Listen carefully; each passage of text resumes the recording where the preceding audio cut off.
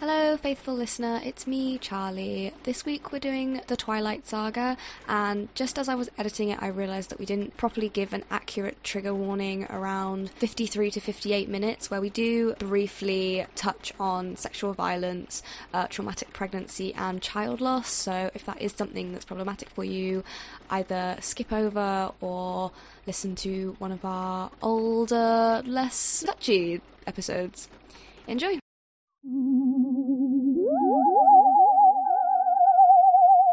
Did your Amazon costume come? Yeah. Well, my stuff to make my costume has come. Are you going to make it? Yeah. What is it again? What are you going to do? I'm not going to tell you. Okay. It's either going to be terrible or it's going to be amazing. Either way, it's going to be completely ridiculous. I'm excited. Twofold now. Nice.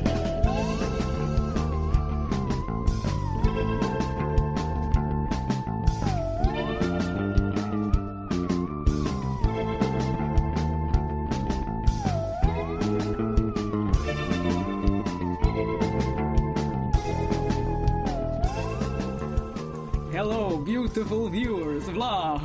That was great. That was definitely making it into the introduction. Hello, and welcome back to the Vampire Book Club. Woo!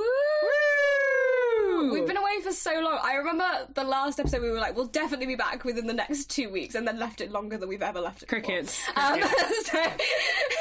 But we're finally back, people, and it's Halloween! Yay! Yay! So happy Halloween. I'm furiously going to be editing this after we finish and hopefully get it out on the same day, and if not, then you'll be listening to this the day after Halloween, in which case it's a 2-day holiday this year. This is the Halloween episode. Stay spooky. Yeah, and today we're not doing Dracula like we promised, which is formulaic. Just vibing with our chaotic energy. We will do Dracula at some point, but we're not going to do it today because, I don't know, Jamie just didn't want to do it, and then dangled the carrot of Twilight, and I couldn't say no. So we will come back to Dracula if you were really looking forward to that. But today we're just going to be talking a very chill, unprepped look at the Twilight Saga, which I'm very excited about, because these books are the reason that I want to do this podcast in the first place. But yeah, and it's also our first vampire book. It is. Finally a vampire. Yeah, we're named the Vampire Book Club, and we've done no vampires yet, so it's first all round. It is. Very exciting. So yeah, today we're going to be talking about Twilight. And part of that reason is because I think that Twilight's interesting in terms of, like, its cultural relevance, because people kind of, like, it's so kind of crazily well known, and was like, you know, if you say, like, sparkly vampires or, like, Team Edward versus, like, Team Jacob, visceral reactions. Yeah, like, people know what you're talking about.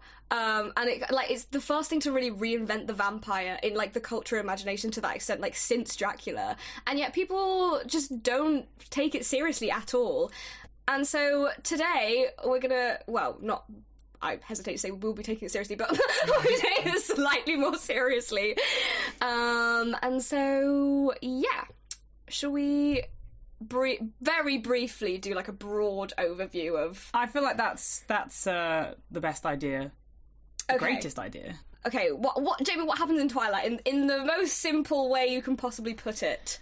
A teenage girl falls in love with a 100-year-old vampire who also happens to look like a teenage boy. Hijinks ensue in which she doesn't mind that she's constantly on the verge of being eaten by him, whilst he tells her how bloody delicious she smells constantly. Another group of vampires encroach on the teenage boy vampires I've forgotten, you know, that he lives I'm doing great, this is good, and he's got a family of vampires that he lives with, all of which masquerade under the cover of being siblings that date. And yeah, they have their territory, and then another group of vampires encroach on their territory. Bella's life is put in peril because, again, she's just so goddamn delicious to every vampire that she runs up on, and then they I don't even know where they drive. There's like a road trip. There's a road trip. There's a road trip montage. Then she gets thrown against several mirrors, and then gets bitten, and then the poison gets sucked out of her. I don't actually. And then she goes to prom at the end. So it's a great ending for all. Followed by 3 books in which very little else happens. The formula is just kind of regurgitated, but with, as she gets older, you know, like constant obstacles, like arbitrarily thrown in front of them that aren't really that bigger obstacles. They're just sort of like plot material to put Edward and Jacob sort of like at odds or like competing for Bella's very boring hand in marriage. And a lot of it is quite drawn out. I mean, in New Moon, like all that happens is literally like Edward goes away, and then right at the end of the book, Bella goes after him. And we just get, you know, lots of filler information about Jacob having the worst puberty of his life, which turns out to be lycanthropy, so... Yeah. You want me to put you in the hospital? Poor Mike. Oh, Mike. Oh, blessed Mike. So yeah, that's a very brief overview. I mean, if you don't know what it's about, then where have you been, frankly? But that's what we're going to talk about today. And so we're going to start with Bella Swan. And to do this, I thought it would be fun to look at what the internet and like the culture around Twilight thinks of Bella Swan. This was last updated March 9th, 2021 as well. So, oh my god. So, yeah, no, I checked the Twilight Wiki fandom page. And it's regularly having contributions. I mean, people are still coming up with fan theories. It's so interesting as a saga because obviously it was a cultural moment in, I would say, the 2000s, but like it's recently had like a real resurgence because of like TikTok, I think, as well, and like Twitter amongst the young people, the youth of today. Well, yeah, it's quite interesting because like it was like I remember it coming out and it was so popular. Yeah. And then it kind of like became sort of uncool, and then people kind of like, you know, who had sort of grown up reading it in their like early teenagers, like me, were introduced to feminism and then were kind of like, oh my god, like this is so bad, and then kind of like got over that. Yeah. It's now come back to it with a renewed appreciation, and so it has this really lasting endurance. But being like Bella, part 1, okay.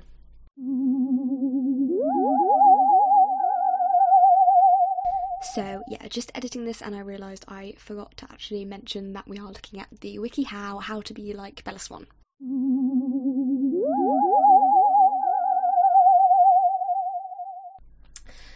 Number 1, have confidence in your desires no matter what the outcome is. Bella doesn't have a very high self-esteem, but she still has the confidence to stick up for herself and what she believes in. But beware, you may end up with the consequences, like near death from pregnancy. She's often described as stubborn, especially by Edward. Do you think this is true?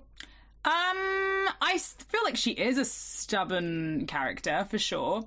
I think that is she self-conscious?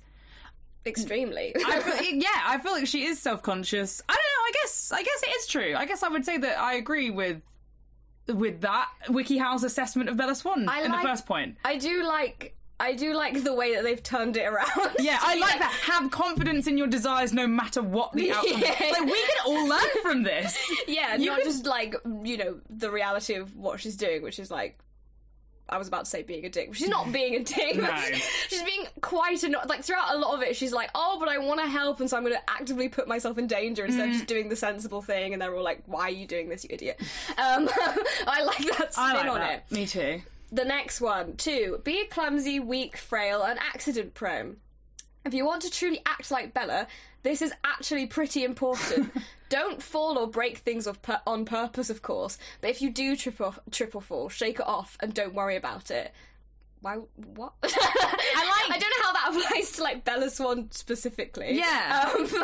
Like if you trip or fall, like don't worry about it. Yeah, it's fine. Some advice there. Bella is also described as being extremely non-athletic, which sort of ties in with the clumsiness. This is really true, and this is one of the things about Bella that actually genuinely frustrates me about the way that Stephenie Meyer portrays her. Yeah. You know, there's a bit, guys, in the famous bit where she's like being chased in, where are they? They're not in Seattle. They're in the other Portland. When they go shopping for their prom dresses, and Bella breaks away from the crowd and is chased by like these potential murderers / rapists. She's like clearly like she knows she's in danger from her life, and yet is kind of like, well, I can't run because I'll just fall over. Like she's that accident prone, like that she's willing to like just walk quickly. She's not. She's like, I should walk as quickly as possible without tripping over. I couldn't run because I knew I'd just fall over. And it's like, I genuinely don't believe that anyone is that accident prone. No, if their life was threatened, they wouldn't try and run. Yeah, like how? I imagine that she just sort of like gets ready in the morning by like tying her shoelaces together. Step 3, assure your appearances as plain as possible, but stand there like you're already just pretty. I don't think she does that, but no, I think it's in the way that probably like Stephenie is writing her into. It kind of does follow that formula of like she's plain but like hard as fuck. But I actually feel like that kind of like formula is more, they put that more into like her blood smells so good. So as opposed to like, oh, she's so physically beautiful, it's more like her blood is so attractive. Smelly that physically she, I don't know, must be beautiful to these vampires. That's the way that I kind of, but you know, obviously. Well, the thing is, like, because I've been reading Midnight Sun for my dissertation, like, she is hot, and like Edward like is completely like lamenting the fact that like he has to listen to like all the thoughts of like all the boys who are like, oh my god, she's so hot. Oh really? Okay, Midnight Sun context.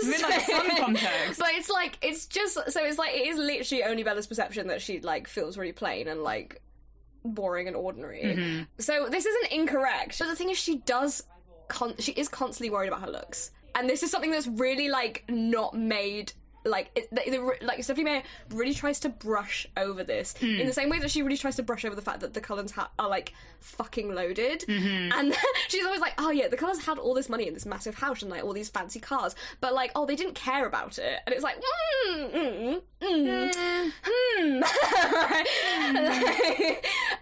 it's kind of like that. Like, we always get a description of Bella's wardrobe and what she's wearing, her hideous wardrobe. Yeah, she's always thinking about her clothes. She also notices Edward's clothes quite a lot. She does. She's always got the pea coat. The pea coat haunts me. That pea coat isn't in the book. Instead, I think in the book it's a brown leather jacket and a cream turtleneck. Really? Yeah, I believe so. I feel like the peacoat is just such a part of the image of Edward I hold in my mind that I was like, yeah, the peacoat has to be in the books. Well, the peacoat has got to be part of the canon, the literary canon. I do want to talk about it actually, because like the way that the films like really heavily influence our perception of the books. Like, I was really surprised like coming back to these and like reading them and being like, oh, that's not actually in the books. But anyway, we'll talk about that later. But like, she is like concerned with that. Like, that's what I was thinking. When Edward, like, when she discovers that Edward has been, like, breaking into her room at night to watch her sleep, she is immediately like, oh, well, I need to get some new pyjamas because my pyjamas are really, like, gross and, like, hideous. So she is, like, concerned, like, it's not, like, you know, Bella tries to make you believe that she doesn't care about her looks, but she does. That is so frightening. The idea that you can't, you have to be constantly ready to be gazed upon, so therefore you can't even wear like some crappy pajamas. Like, I feel like the pressure of being would kill me. I feel like. Well, yeah, exactly. I mean, we'll get on to the fact that this maybe isn't the healthiest relationship when she's so constantly like anxious around him. But yeah, like also like in the opening of the book, she's like, oh, like I was wearing like my favourite top and blah blah blah. Like, she is like very concerned with the way she presents herself. So I think that is wrong, Meyer. Oh yeah, she's also incredibly pale, which Stephenie Meyer makes a really, really... She's incredibly pale and incredibly thin. Like, the way Edward describes her in Midnight Sun is really, really weird and like uncomfortable. Oh, really? He's like, oh my god, she's so breakable. Oh my god, she's so delicate. I can snap them like a twig. Which, like, plays into... I mean, this was written in, like, 2006, which was, like, obviously, like, height of, like, problematic diet culture. Yeah. But it's just, I mean, the thing is also though, but she wrote Life and Death, and then Edith is described in exactly the same way in this really skinny. Oh, really? As in, like, Edith is this time that's, like... Yeah, like, Bo's always like, oh my god, she's so strong, but, like, and then he describes, like, seeing her collarbones, and he can, like, see her ribs and stuff. And she's, like, so skinny and delicate. But strong. But really physically. strong. Yeah. And it's like, well... Whereas Bella literally, does look like she could be blown over. That's fucking crazy. I didn't know that, the books went to that length, again, because I can't super remember them, that length to describe how thin she was. Well, yeah, I mean... But it does make sense, because that was the look, wasn't it? Like, in 2006, that was the look. Well, it's interesting because, like, Bella, I don't think ever describes herself in this way. It's only when we're seeing, like, Edward's perspective. Yeah. He, like, describes this to us, like, in Midnight Sun. Yeah. Which came out in 2020. So, like, it's kind of like... She could have had literally anybody up until that point. And considering she doesn't exercise, I really... Yeah! She's supposed to be extremely unathletic. Yeah, like... she can't even speed walk anywhere. Yeah. So, like, God. It's, like, there's a real problem around Bella's body. And she likes to go and have blackberry cobbler with her dad on a Friday. Yeah, she eats like quite a lot. Yeah. Like, she's really skinny, also really pale, to the extent which is like thought to be pale enough for people to regularly comment be on like, it. you're pale. Yeah. So, yeah, the one of the points here is be pale. So, remember to wash your face in the morning, guys, and at night, and wear sunscreen. And it recommends here that sunscreen will also stop you from getting skin cancer. It also said, scroll up, it said... This really is not essential. Especially if you have a darker skin tone. Thanks. I love how this suddenly became like really easy. Yeah.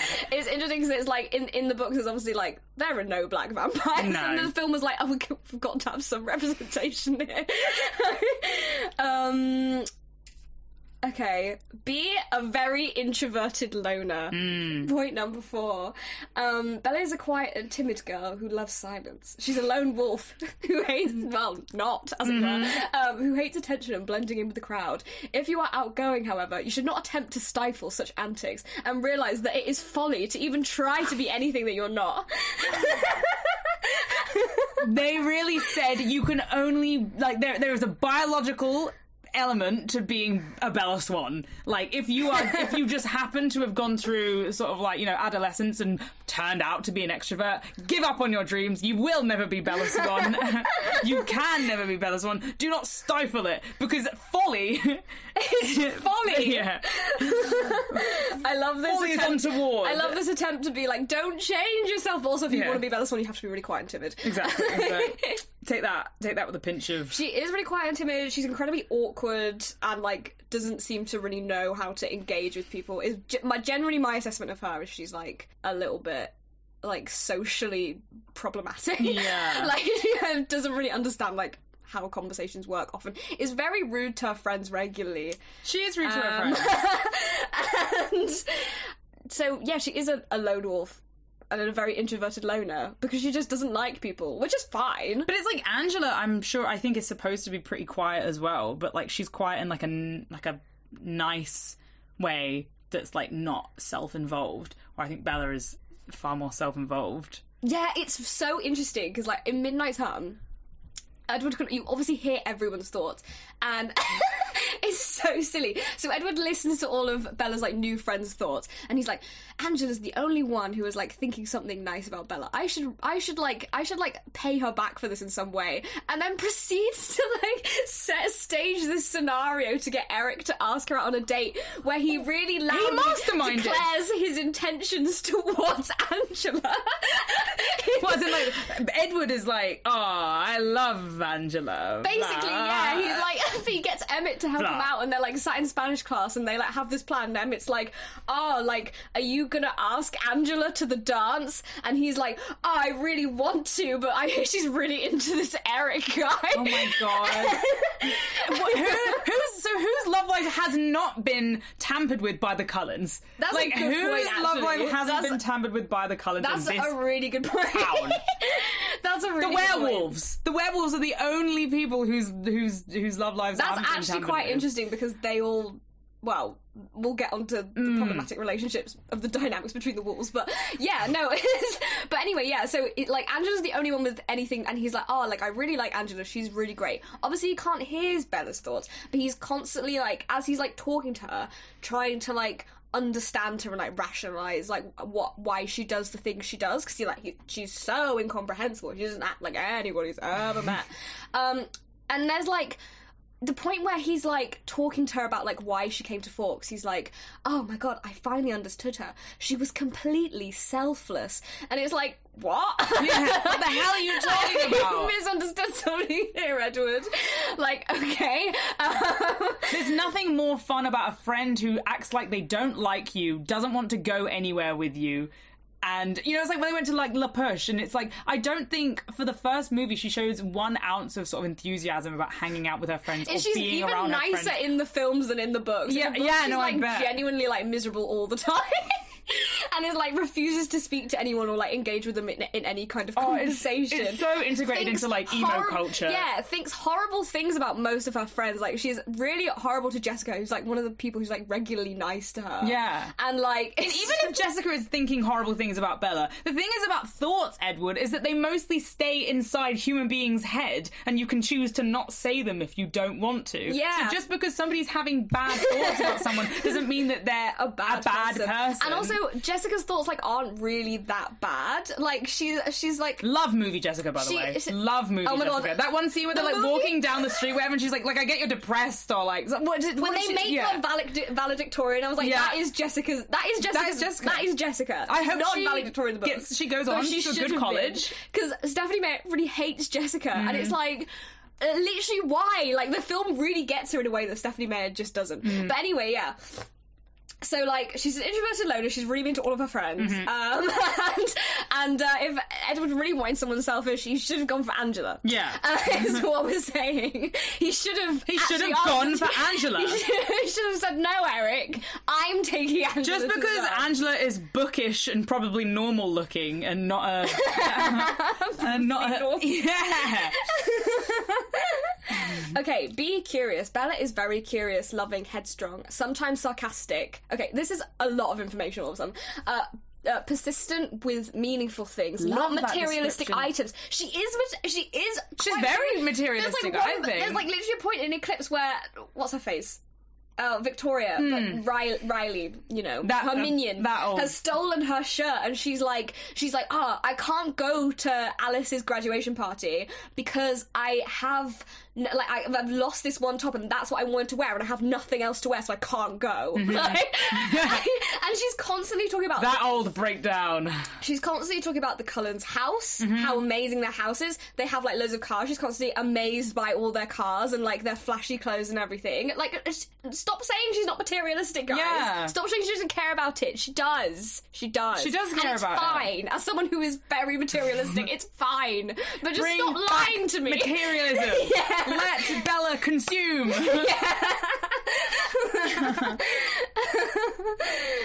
We're living in a material world, and only guys. Scared of things that she thinks will hurt her loved one's family.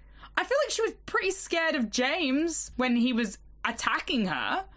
Yeah, so people who are her loved one's family, but it doesn't sort of include herself. Well, because, like, she's constantly, the idea is that she's constantly putting herself in harm's way because she is what was it in, like, the legend, like, the third wife or some shit like that. Yeah, which, to be fair, she actually does. Like, she does consistently, like, she thinks about Charlie a lot, and she actively runs towards danger in an effort to keep the superhuman beings out of danger. Just like, so, like, it's just, but to that extent... She does do that, she does, yeah. But to that extent, it's just stupid, you know? It's just annoying because it's like, these people are, like, literally superhuman with, like, hundreds of years of experience. Yeah.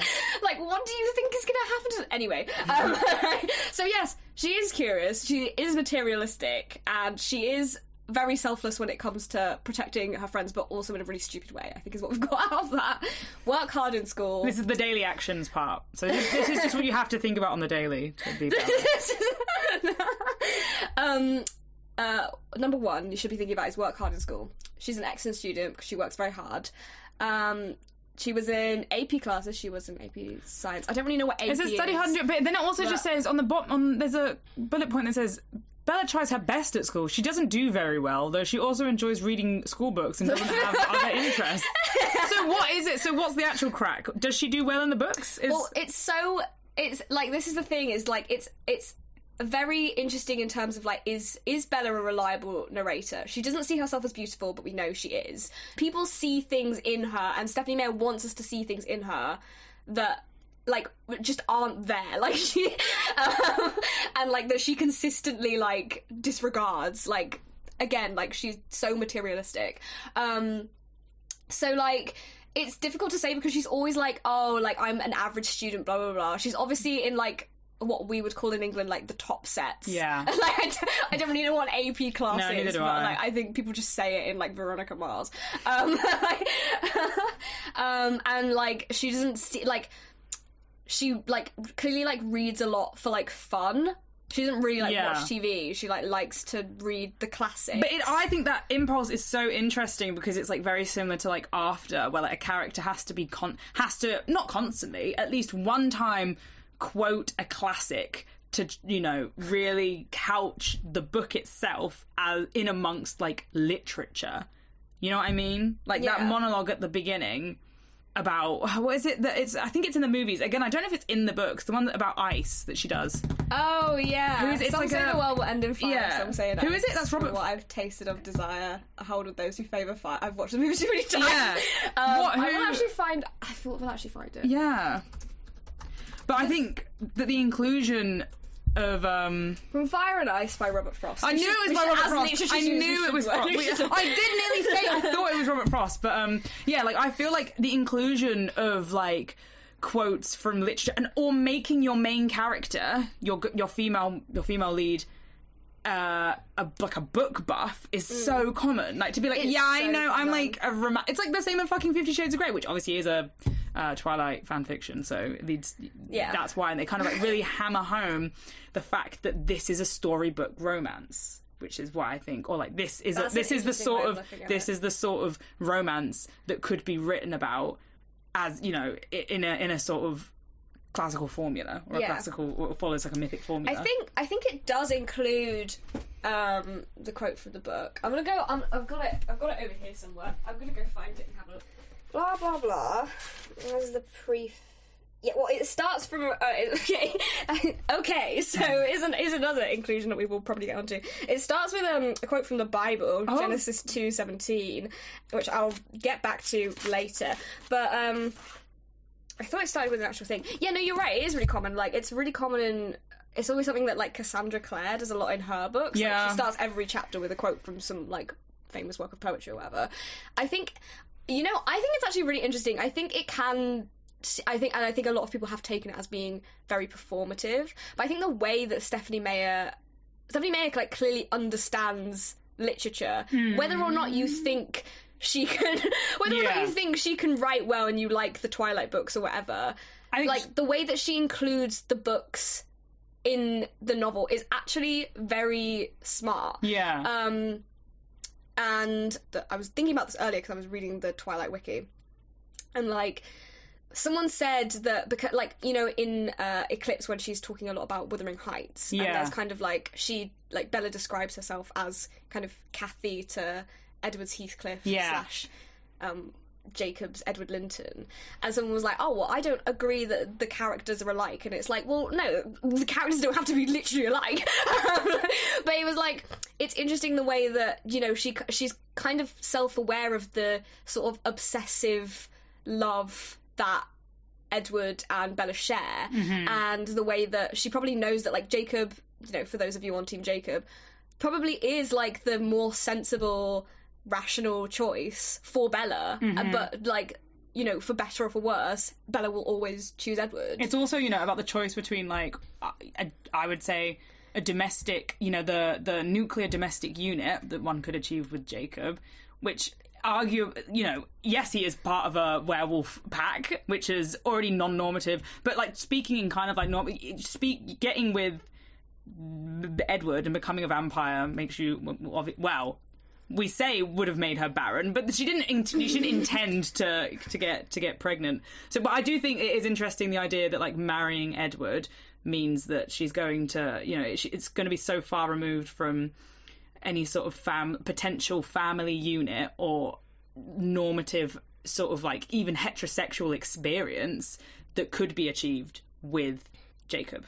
Yeah, and I think that's also true in the sense that, like, if we think about the allusions to Wuthering Heights, she literally has to die to be with Edward. Like, she literally has to. And so I think I think that,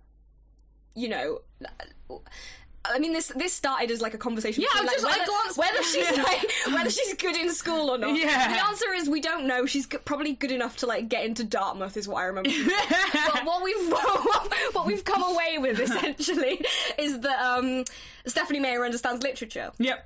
Okay.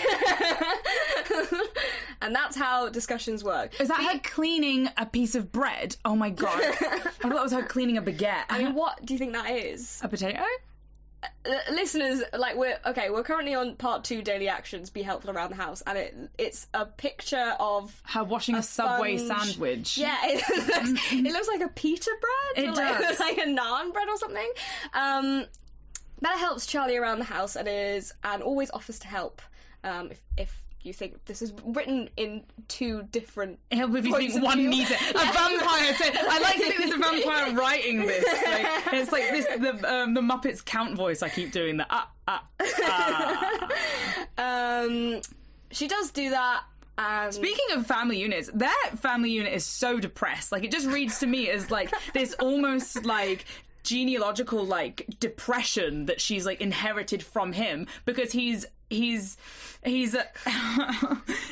barely capable of looking after himself by the looks of like, he's like very lonely, and then you see a lot of these things like reflected in her. Well, perhaps like she's better at kind of like doing the like domestic kind of like, well, even then we're told that she's pale and thin, so she's clearly taking care of Charlie but not taking care of herself. So just the idea of like the Swan household is this just kind of like strange space where 2 extremely depressed people like are inhabiting. It's just like, and then a vampire keeps breaking in and like, staring at everyone. Yeah. Energy vampire. Yeah. Edward's vibes are draining Charlie.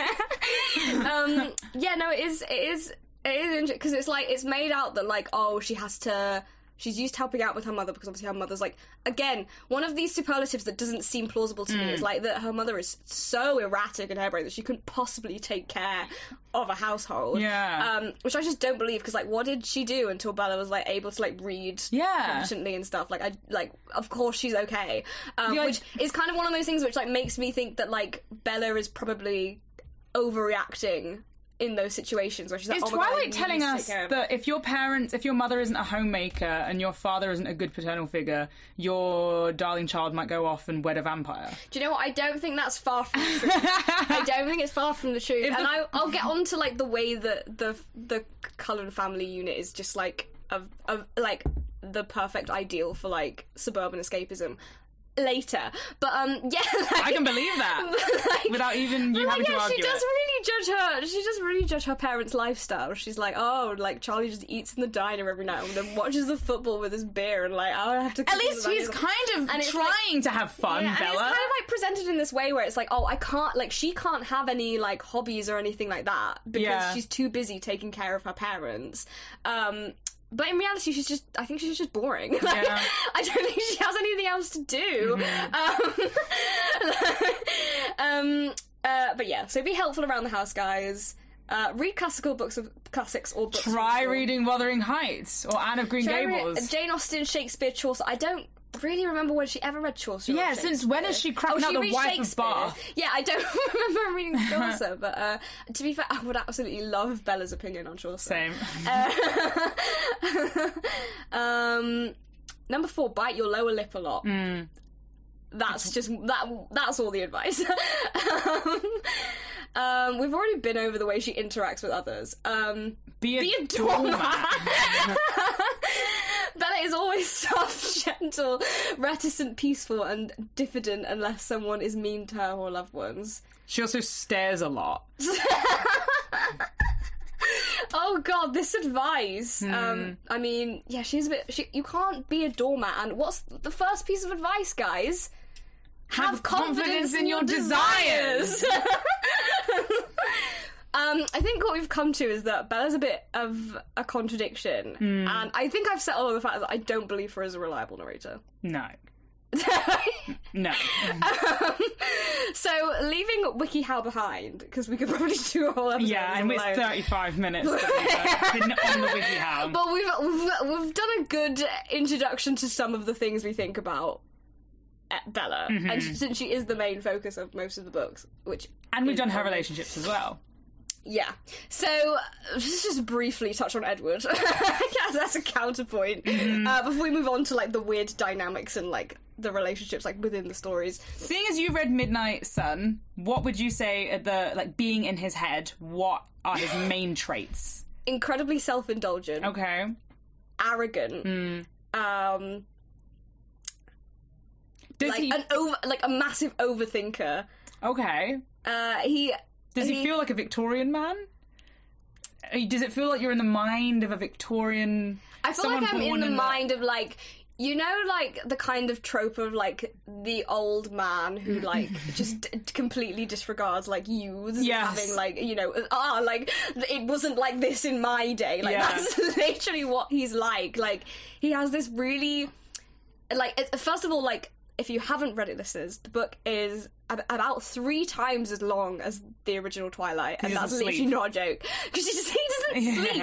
And also, like, the implication is that he thinks really quickly, so, like, every conversation that he'll say something and then overthink that, and then, like, the person will reply and then he'll, like, overthink that, and so it just takes so much longer to get anything done. So it is very self-indulgent to read. He's like, and, like, he has to say, it's so grim. Like, he's like, kids today, like, they're all just, like, he's like, oh god, all the like plebs in my school. He doesn't actually call them plebs, but, like, essentially, like, he thinks they're all stupid. He thinks they're all, like, wasting their lives. Thank God that Bella got with him at this point, because I feel like there's a real potential for, like, Edward to, if what you're saying is true, and I totally believe it is, for him to be some sort of vampiric terrorist, to be like, fuck humankind. These technologies, apart from my silver Volvo, suck, and we're going in the wrong direction. I'm gonna bite everyone. No, he really is. It's a weird, like, conflict, because he obviously, like, hates himself. He constantly refers to himself as a monster, which we already know from, like, the original Twilight Saga. Yeah. But then he clearly thinks he's so superior to, like, anything anyone else is doing who is, like, human. Like, he's not. This is what I think is really interesting, like, the dynamic between him and Rosalie, because Rosalie, you know, is constantly described as being really selfish. I think I sent Jamie, because I was reading Midnight Sun, and, like, on the first page he describes Rosalie's mind as a stagnant pool. It's like, this is someone who he supposedly, like, cares about. Yeah, this is his sister. Yeah, quote unquote, yeah. He's like, so, like, it's, the way that he, like, rationalizes his monstrosity is, like, he still thinks that he's, like, better than the people his age who are human. Like, he doesn't envy them until he meets Bella and, like, wants to be human so that he can be with her or whatever. But that's literally the only reason that he envies humanity, despite the fact that he completely hates himself. Whereas Rosalie, like, just desperately wants to be human and does, like, actually envy the people, which I feel like is a more, like, reasonable and, like, also, like, sympathetic, yeah. Like, I'm, like, understanding it. Stephenie Meyer really hates her. Doesn't want to like her at all. Yeah, like, I think that it's interesting, like, trying to understand the way that she wants us to understand Edward, because he's clearly meant to be this, like, well, I mean, you know, she compares him to Heathcliff. Obviously, it's not a, like, direct comparison, but, like, this kind of very, like, iconic, like, trad romantic figure, you know, the Mr. Darcy coming out of the lake. Defanged by the love of a very pale, thin girl. Yeah, essentially, like, it's like, how do you, like, take the sex appeal out of these really famous characters, and essentially it's to make him immortal and, like, really depressed about it. And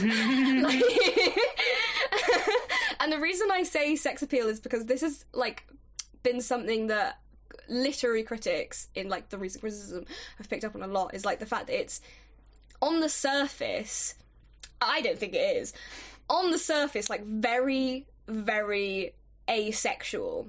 Like there's no kind of like, for a vampire novel, when you think the vampire is meant to like often represents, you know, the bloodlust kind of represents like sexual lust and this like kind of unquenchable desire, like for something that has like this heritage of like being really super like hypersexed like connotations, it's very not sexy. Like they don't have sex, they barely touch without him kind of having a breakdown about it and being, oh my god, I could have killed you. And they don't kiss often.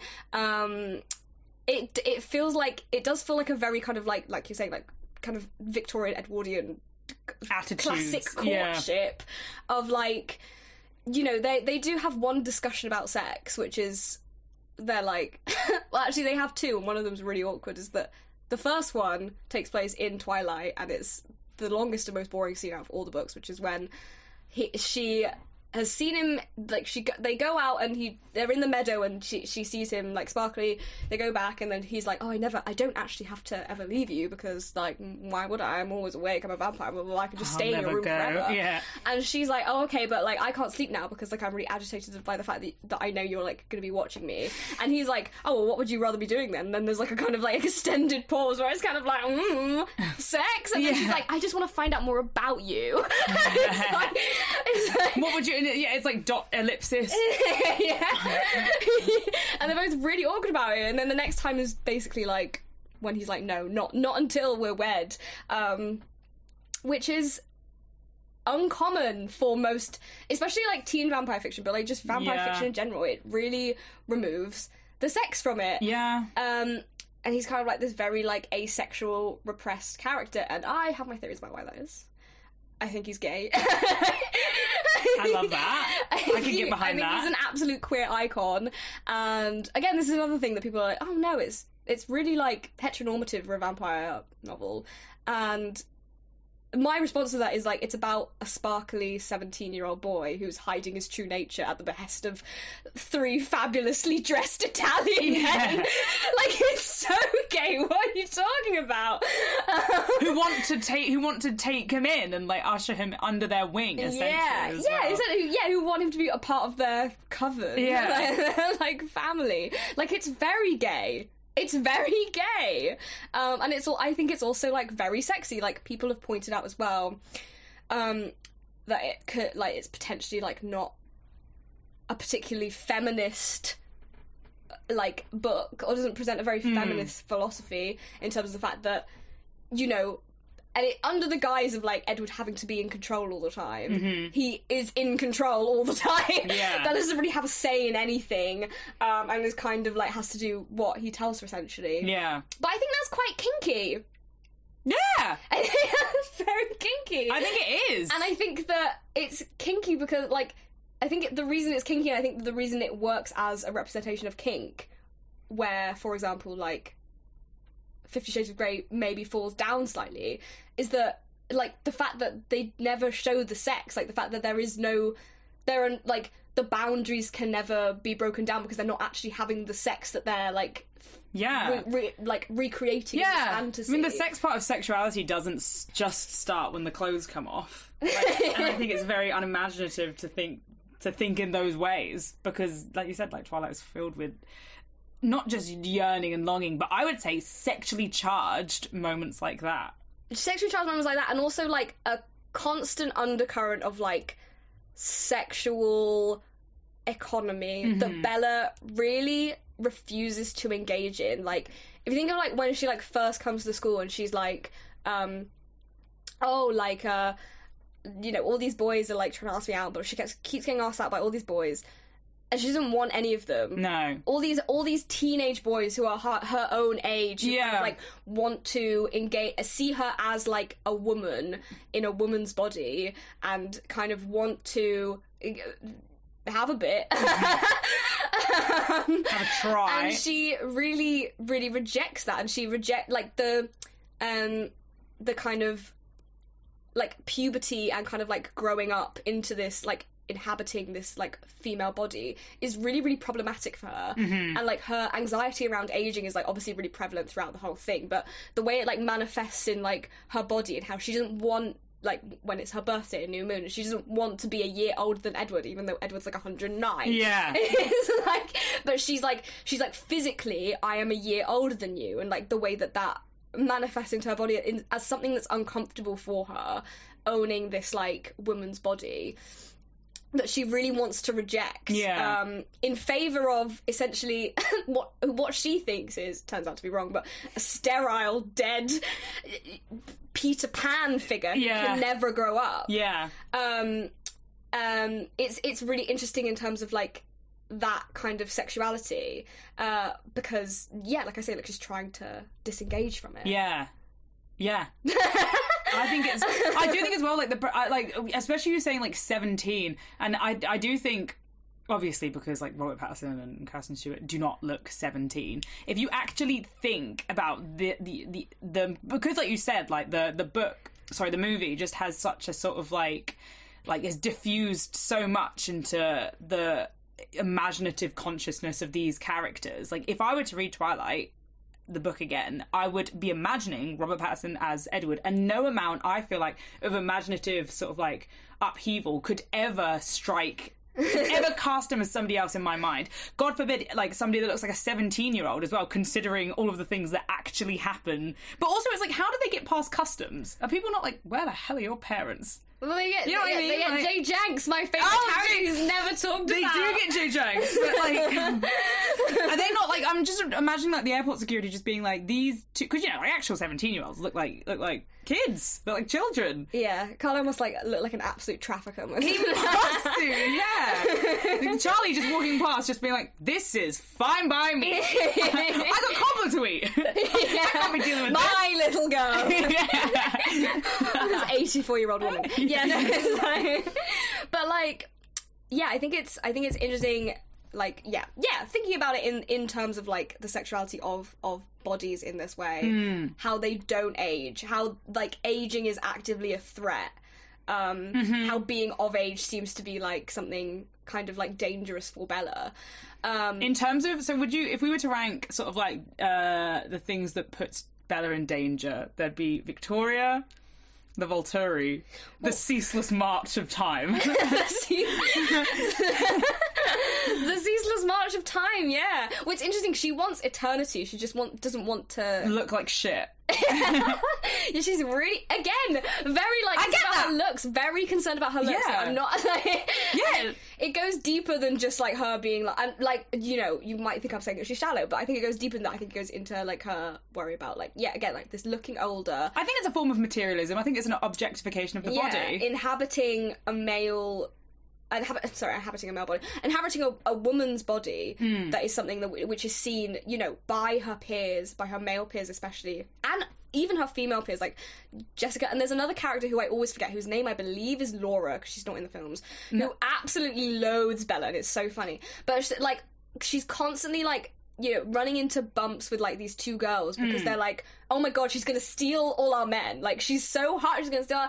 blah, blah, blah. All the men like want her, and she instead she like obviously she doesn't want it. She was completely disengaged and engaged in this like life of like eternal chaste monogamy, essentially, with a man who she believes can't have children, and like will prevent her from ever having to like reconcile with being an actual woman. And yet in this relationship, she still like still acting out this really kinky fantasy of like that's very kind of BDSM. And I say that knowing a lot of people will be like, this is an example of a BDSM relationship, but it includes a lot of the language that is and a lot of the kind of like rhetoric and like allusions to this kind of like I don't want to say a sub-dom dynamic, but you know, this kind of power imbalance that is very like, what's the word, like invested in this kind of very kinky world. Like, it really is. Like and the like, if we read it in that way, then it becomes like quite a very different story in terms of the way we understand Bella and the way we understand like women in the story, because like if you think of Bella as if we think of Edward as being like, because he's a vampire, obviously, like he is literally like these books are fantasy. Yeah. And they don't like, so like for Bella, Edward literally is this kind of perfect fantasy where they're engaging in this quite kinky dynamic. That's what she's really into, and it's, people can read it as being problematic, but I don't think it is, because, like I say, like, they don't have sex, they never have an opportunity for these boundaries to be broken down, and at every point Bella's like, I really like this is the relationship that I want, blah blah blah. I do think as well, like, the part of that as well is also, especially in him, like you said, Edward being the perfect man, I do think, like, the two, like you've written on the plan, two of the most important things, things that are out of her control, that are just, like, I suppose, facets of her being, is the fact that her blood smells good to him and he is incapable of reading her thoughts. And those two things that she doesn't, it's not like having a bad personality or, having to even do like a hobby, or because she doesn't have any hobbies. So like, she having these two things that are reliable staples, like, of her being. There's no way that this man can kind of fall out of love with her because these two things will always be there. Do you know what I mean? Like, he'll never be able to read her. Well, I don't know about when she becomes a vampire. Does he comment on her blood when she becomes a vampire? Is it still? No, it's not what I mean of it. Like, I mean, it's never really specified as to like what happens with that. Yeah, what happens with that, which I think is really, really interested in vampire physiognomy. I will get onto that in a second. But yeah, no, like obviously she's just like, that's the interesting thing then, is because, like, it's when she's made a vampire, which is also coincides just about with when they have sex for the first time. Yeah. After they get married, and that is the point at which they're kind of like, Bella is able to take a more active role in like their future. She engineers a lot of these plans, like, around, like, what are they going to do about the Volturi, like, on her own without him. She steps into this role, like, as his equal after, like, they have sex, and it's like, I mean, you've seen the films and how ridiculous that representation. The sparkles! It sparkles when she orgasms. Yeah. But that is, like, I think a fairly, like, good representation of a teenage girl who is, and I know, I am aware that this slightly contradicts my earlier point about her trying to disengage with the sexual economy, but I think you can read it as a good representation of a teenage girl safely coming to realise her sexual fantasies, and that in turn kind of being the thing that, makes her realise herself, like, as a woman. I think I do really agree with that. I do think the moment when sex actually happens is really, really interesting. Especially, I'm most referring to the movie, because I feel like that sequence, from the moment they have sex, the first time they have sex, and, she becomes immediately pregnant, the pregnancy feels like, what is pregnancy but not sex enduring? In a way.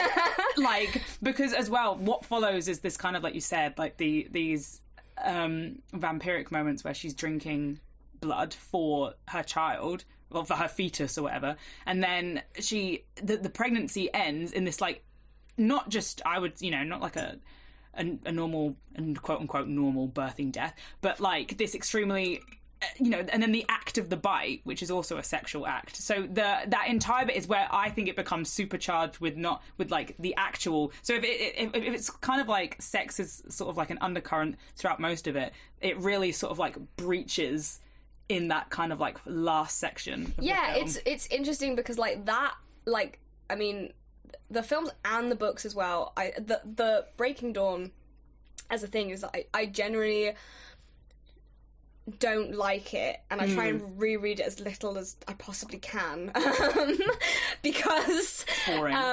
No, it's not just that it's boring, but it's also like completely grotesque. Like it's really uncomfortable to read. Like, it's because it's obviously Breaking Dawn Part 1. Is this the one where she's? Well, the book itself. The book's all in one. But the film, I don't like watching the first film either. It's not good because it's really horrible because obviously, like in the book, like. There's the entire middle section, which is the part where Bella's found out she's pregnant. She's determined to have this child. She gives birth to the child. She gets really ill. She nearly dies. She's turned into a vampire. Is all told from Jacob's perspective.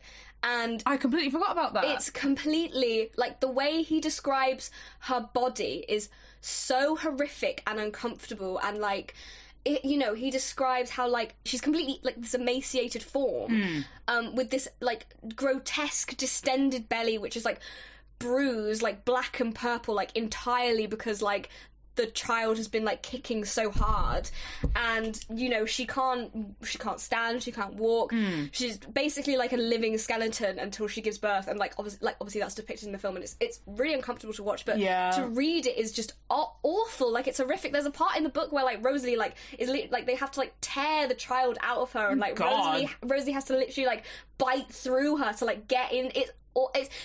It's really horrible. And I say this as someone who really, really loves gore in gothic fiction. Like, I'm very much into the male gothic. But this is, like, actual horror of it is, like, awful, because it's this thing where it's not even kind of, like, it's not even, like, a kind of comical kind of take on, like, this kind of hammer horror kind of take on violence. Like, it's so visceral, and it's so connected to her as a woman, as, like, a woman who is, like, I was going to say doing the duty of a woman. Obviously, the duty of a woman is not to give birth, but in this thing that, like, like, generally only the female body experiences, and, in this incredibly violent way, in this way that has to happen, I think, in Stephenie Meyer's mind, in order to purge her to be ready to receive this gift of vampirism. Yeah. And it's the same with all of the women. Yeah. All of the female vampires have these terrible backstories. Yeah. Of, like... Violence. Like, Rosalie is, like, trigger warning. Rosalie is, like, brutally gang raped and then left for dead. Esme is, like, I probably should have done... I'll put a trigger warning at the beginning of this podcast, because it's really horrible. Like, Esme, like, jumps off a cliff after she miscarries or her child dies. All these things that are very related to her being a woman. Alice, like, is so traumatized by her past life, she can't even remember it. Yeah. It's like... and it's like... For Edward, it's just like, he got the flu. He got the flu and it went kind of bad. Yeah. Jasper was a racist. And what did Emmett do? Emmett got mauled by a bear. Oh, well, okay, maybe Emmett can be invited into the feminine. But, like, it's not this kind of, like, horrific, like... No, it's not. Horrific trauma. It's just, like, he got kind of bitten by a bear. Like, boo-hoo! Boo-hoo, Emmett! But there's horrific gender trauma that all of these female vampires have experienced in order to reach this point. And it doesn't even stop at the Cullen family. Like, I can't really remember them, but the backstories of the vampires who we meet, who come to bear witness at the end of Breaking Dawn, all of them also have terrible backstories. Yeah. Like, in very stark contrast to the men who are kind of, like, generally okay.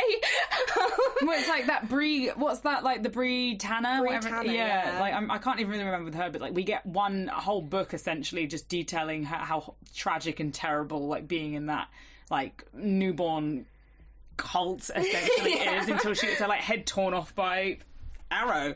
Yeah, it's like, it's very strange, like, how Stephenie Meyer really feels the need to really punish the women in her books, and like, doesn't even stop at them being vampires. It's like, Rosalie is consistently punished throughout the books because she's ungrateful for being a vampire. So it's like her punishment kind of continues into the afterlife, even though she's quote unquote received this amazing gift. Yeah, like, she's like, she really doesn't want us to, like. It's just very strange how that is, like, that whole process of, like, Bella giving birth is like this. It feels very, like, kind of like. Yeah, like a cult initiation ceremony, basically, into this very heteronormative Jesus cult, which is essentially essentially what the Cullen family is. It is. You have your Carlisle as a Jesus figure theory, which is bloody beautiful, viewers. So yeah, no, I mean, I don't think it's a million, like, I don't think it's. Oh, it doesn't have to be watertight. No. I think I don't think it's something difficult to grasp. Oh no, like, for sure. Carlisle is like presented as being like the way that they describe him. My God, like Edward's constantly like he is the best of us, and he's like this amazing compassion and control, and like he saved us, and blah blah blah. Vampire Messiah would be a sick metal band. They would have. I like that. Like the way that they talk about him as this kind of like, ultimate patriarch of this vampire family that's constantly like trying to atone for their sins and are like literally hating the state as vampires. You know, they don't drink human blood and they think that their nature is awful. And I mean, Carlisle has one of the more interesting backstories, which we hear very little about. But which is it? He's like, so he is born during. He's not exactly sure which year, but he's born during the what's it called? What was that? What, you know, after the Civil War where we had the interregnum? Is that what it's called? Between two kings, the period where we had Oliver Cromwell. Yes. After the Civil War, the Protestant Parliament, the Roundheads and whatever took over and like deleted Christmas or whatever. I can't remember. It's not a period of history I know really well. But so he was born around then, and he is. First of all, it's important to say that he's extremely young. I think we have, again, this idea, like, from the films that he's kind of, like, a presentation of his own. He's only 23. In the books? Yeah. He's 23. So, again, like, this obsession with, like, youth. But anyway, yeah, so he is born into this Protestant family, which is, like, they're not even Puritan family. I don't know. It's Protestant, I believe. They are Protestant, but I think they're like the more extreme. Oh, okay. ones. Like No. I think they are Puritans, and then afterwards they went over to America and did the whole Salem thing. I see. But yeah, this like puritanical family, and his dad was a preacher, and his dad like believed in the existence of vampires and would like take like a group of men like on these vampire hunts, and Carlisle went on one of these hunts and they were seeking out this coven in a London sewer, which in the 17th century England must have been disgusting. And they fight, and he kills Carlisle and turns him into a vampire, and Carlisle has, as far as I'm aware, never tasted human blood, because he, upon waking up realising that he's a vampire, he's like, oh my God, like he also has like one of like, it describes like one of the longer like processes of like turning into a vampire, because it's like he only got like bit like a tiny bit, right. So there wasn't much in him, so it took him a long time to like change. So I love also just the I suppose, like, I don't know, what's the word for it, like the infecting process of that. So no matter how much, so you can get like a drop of vampire venom in your body, and you definitely will turn into a vampire. It might just take like months. I think like, so. Yeah. Like a drop. So there's no way that like, so if you even get like a teeny tiny bit, you will become a vampire. There's no way that you could get a little bit and it might just like pass out in. I think so. Yeah. I think so. I mean, that's the implication. Okay. I believe. Okay. I think that is the implication. Yeah. So. I mean, I think the other implication is that, like, the vampires in this are, like, so thirsty for blood that, again, like, another reason where at the end, like, there's only kind of two half vampire, half humans, is that the idea is that a vampire could never... would struggle so much to consummate a relationship with a human because of the bloodlust that they, like, would just kill them. Right. So, that's testament to our Bella and Edward. Yeah, well, exactly. I will get on... This is what I'm getting to. And so he, like, wanders off into the wilderness in this kind of, like, 40 days and 40 nights illusion. Okay. In which he, you know... It tries to repeatedly kill himself, obviously can't kill himself, and then kind of... you know, so hungry, ends up killing a deer, realises he can live off that. And that's how he like becomes... It keeps you strong. Yeah, no, and so that's how he survives. So he's never drank human blood. Obviously has this, you know, amazing ability to, like, control his bloodlust, you know, works as a doctor, which I was thinking about your theory that you told me, remember, like, last year, you were like, I really like the idea that Carlisle Cullen is, like, really into, like, really old medicine. Just, like, has an his apothecary in the back. He's like a totally nice, normal guy. He dresses like a modern doctor, but, like, Bella comes in with her, like, scratch, and he's just like, the leeches will take care of this. Yeah. Well, the stars say. Yeah. Him and his lovely soft, sort of deep voice. Your humours are unalive. Yeah. We must get a pint of blood out you. Come on. Like, I love that idea. Because, like, doctors are, like, regularly fired. Yeah. Like, at like 60 or whatever, because they're, like, not up to date with, like, yeah, they're not up to date. How is Carlisle retraining? I want to know the practicalities of this. But yeah, so he's, like, obviously, like, you know, this healer with this amazing sense of control, who, like, has cultivated this kind of family of essentially disciples who are, like, following his way of life. He's, like, a martyr to this cause because like, it's, like, as far as we know, like, only 2 covens that we ever hear of in the books that, like, live this way, and, like, most vampires do drink, like, human blood. And it is this patriarch just, like, consistently, like, moves his family around to, like, and, like, puts them through this trial of, like, you have to do high school again. Yeah. So he can stay here longer. Like, yeah, what if he has people that, like, if he sort of adopts someone into the family and they're like, I don't want to go back to school, how does he gently persuade them? Well, this is the how thing. How does he program them? Well, this is the thing, is that they kind of, the reason they explain it is that they're like, oh, well, because, like, Rosalie's always like, I hate going to school. Yeah. And it's like, the reasoning is like, if they pretend to be younger, then they can stay for longer. Right. No, I'm with you. So like, the younger they pretend to be, obviously, then they have to go to school every day. Which, like, when you think about it in those terms, is, like, fair about it. But it's so weird. Yeah. Like, the concept of, like, this immortal family who's, like, going to high school. But, like, I think that's interesting as well, because, like, realistically, I suppose it's a decision to live amongst humans. Like, they could probably, you know, they don't have to breed. They could just live underwater if they wanted to and eat. Oh my god, new book. Cullens move underwater, live off of sea creatures. Oh my god, Atlantis! Copyright here, you can't take our idea. Cullens in Atlantis. This may give us rights. We will do things with the Twilight series you couldn't even imagine.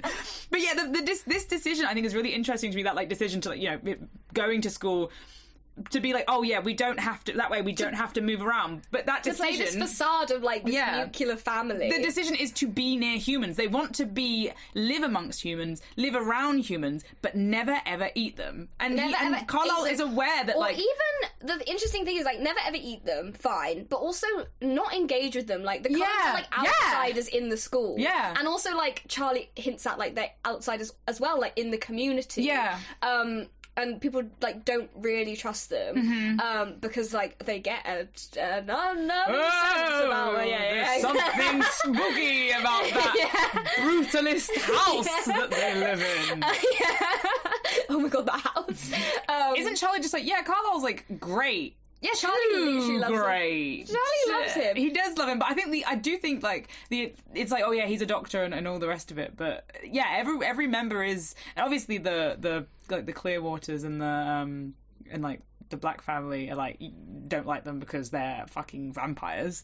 So I guess, perhaps that's part of the, like... I mean, I wouldn't try... Like, it's a 23-year-old and his wife... Yeah. Who, like, are millionaires... Yeah. Like, very successful town doctor... with teenage children who are all dating. Like, very weird. I completely appreciate people not finding them very comfortable. I also think it's curious as well that Carlisle's, go to school. You just go to school. Blend in. Knowing as well, like, being, like, like we said, making the decision to live amongst humans, not eating them, but also not engaging with the community. Also knowing that, like Jasper's essentially like a rabid dog on like the red bear string, because when Bella cut her hand on a thing, like, and she bled everywhere, he like immediately sort of like went into the throes of blood loss. I was thinking about this earlier. Like, Bella gets a paper cut and he loses it. In a school of 300 people, you're telling me that for the past 2 years, not a single drop of blood has been spilled. A paper cut. Yeah. Genuinely telling me this. Me like biting my nail until it bleeds, like in like 30 meters across the school. I'm just like, I'm in danger. Yeah, you just hear like Jasper, like in a school of like high school kids, who presumably have like sports teams, and like, you know, and they're just fucking around. Yeah, exactly. Not one of them has spilled enough blood to sort of make Jasper like fight in the car park. Yeah, these kids aren't safe. And like, imagine if like that. I love the idea that like Twilight could have ended in the first like 20-25 minutes if the Bella, like he did not. So Edward does manage to stop the car. Oh, phew, thank God. But Bella grazes her knee, and on the other side of the, just like runs at her and like grabs her by the head and pulls it off, and then credits roll. That's actually interesting, because it's weird like how close Bella consistently comes to death at the hands of Edward. Yeah, that she like never knows about. Or his family as well.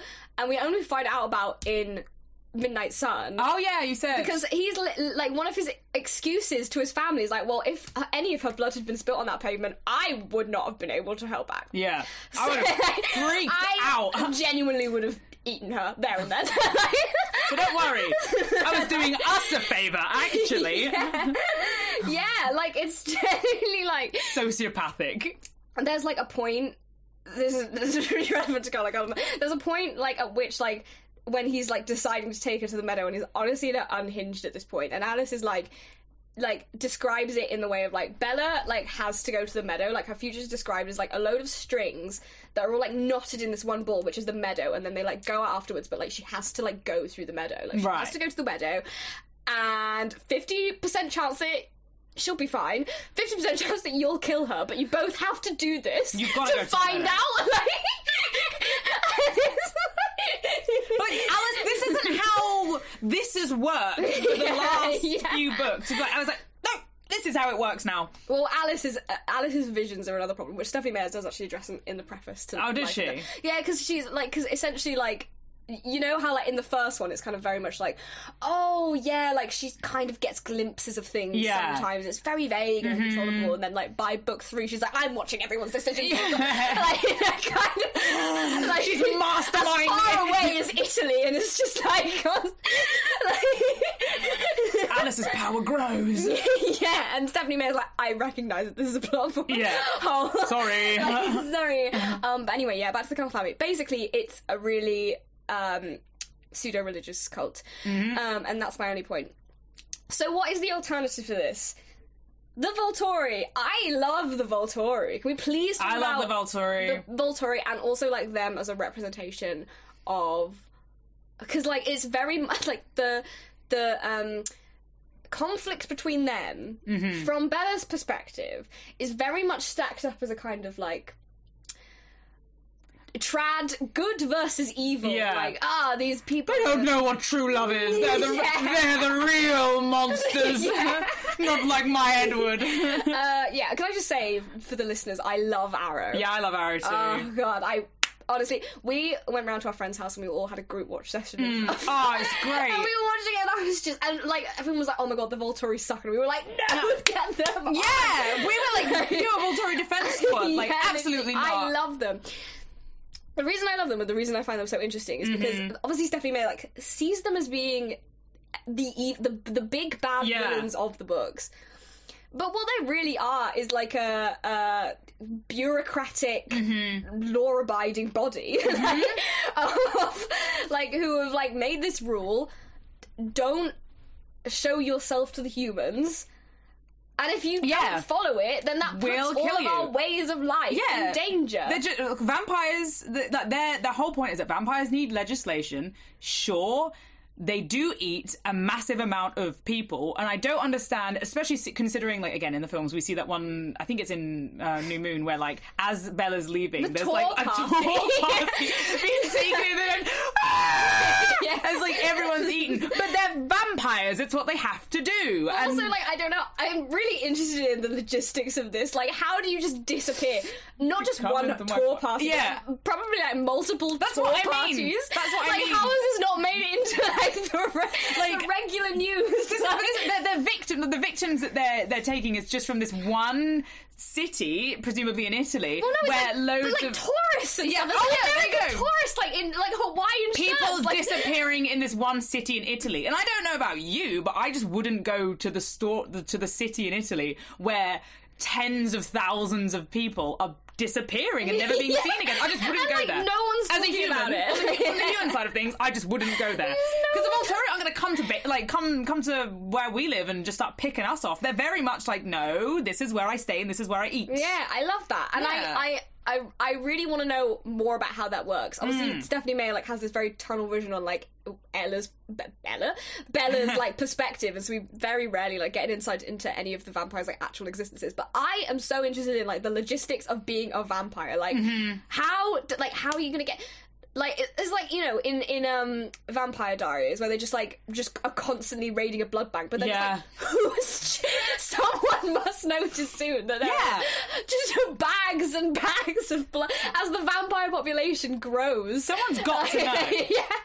Someone's going to notice. I'm always really interested. But anyway, the Volturi, essentially benign, in my opinion. Yeah. Benign and fabulous. I also think, as well, I like the Volturi, like, being like, you cannot show yourselves to humans, because I can't actually remember. I don't know whether I'm just, like, pulling this from my own just kind of theory, but I don't know whether they talk about sort of modern technologies in the movie. I feel like they kind of might do, but, like, don't quote me on that. Oh. But, like, the idea that, like, I think that there is a consciousness that the Volturi have of that human technologies have kind of gotten to the point that perhaps, you know, the vampires aren't this, like, all-powerful, like, undefeatable adversary for the human anymore because of, like, military technologies or such like that. So they're like, hey, we want to we want to continue existing.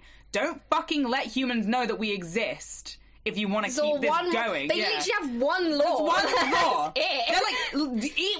So imagine if, honestly, I feel like it would be more frightening to be a vampire if Carlisle had that kind of power, like the Volturi have, that Carlisle's like, everyone needs to eat animals. Everyone eat veggies. Like, I feel like the Volturi are the most benevolent. They're like, yeah, you guys eat animals whatever if you want. We might come and try and steal members of your family, Carlisle. But it's a pretty fucked up situation that you've got anyway. But they're also like, they try and convince them, and they're kind of like, oh, we can't really do anything unless you do anything to break the rules. So it's just like, well, just don't break the one rule. Yeah. Don't tell anyone, guys.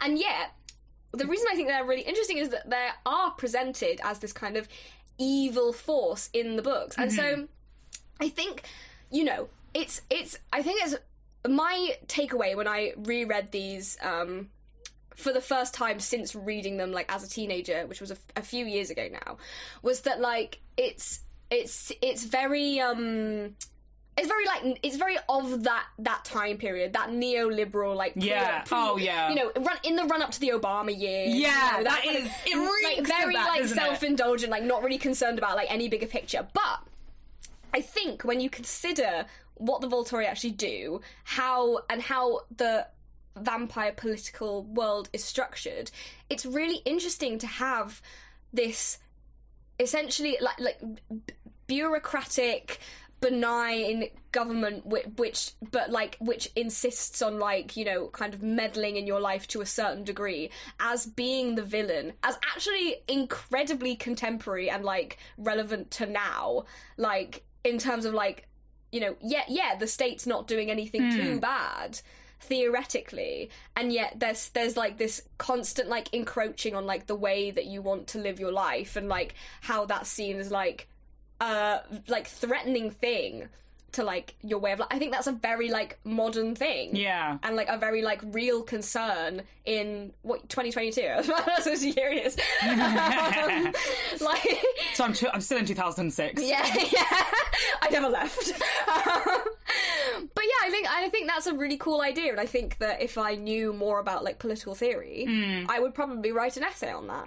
But I don't. So I'm encouraging any political theorists out there, please write a journal essay on this topic, please. Because we can't articulate it, so exactly. please do it for us. Well, I don't quite. I can't, I'm sure there's much more like it's definitely it's a very rich that I can't access because I don't necessarily like understand it. But I think it's a very interesting idea that the thing that's seen as dangerous isn't, for example, like a Lord Voldemort. It's like this, like a government body that is essentially, like, by all accounts is following the rules, but that is still, like, in that way, like, posing a threat to the citizens which live, like, under it. What other vampires do you find interesting? Well, only because as well, there is that, like, they're kind of forgettable, but it's those two guys that Carlisle doesn't invite. The Romanians! Yeah, the Romanian... Dimitri and Vladimir. Yeah, where's my phone? Because I can't remember what their incentive is. Dimitri... Hold on. So, get it, because they are on Twilight Wiki, so get it up. But I think, essentially, it's that and this is the part that I love, because we get a hint of, again, like, this literary heritage of it, where... like, Stephenie Meyer, like, makes a reference essentially to Dracula, which is kind of like the Romanian coven in the 14th century, which is meant to be where Dracula's from, is in charge, is not the Volturi, it's this Romanian coven, and they are in charge, and the way that they lead, they say, is that they're like, you know, we were very open about the fact that we were vampires and we were going to kill everyone. Yeah, that was it. When we ruled, everything came to us. Prey, diplomats, favour seekers, such was our power. But we never put on white hats and called ourselves saints. We were honest about what we were. Yeah, like, and yeah, this is what I mean, is that, like, this is kind of a representation of kind of like I don't want to say a monarchy necessarily, but what's the word? Oh, I'm trying to remember my A-level history. When you have, it's like the idea of like a state being ruled by like one person or like one family.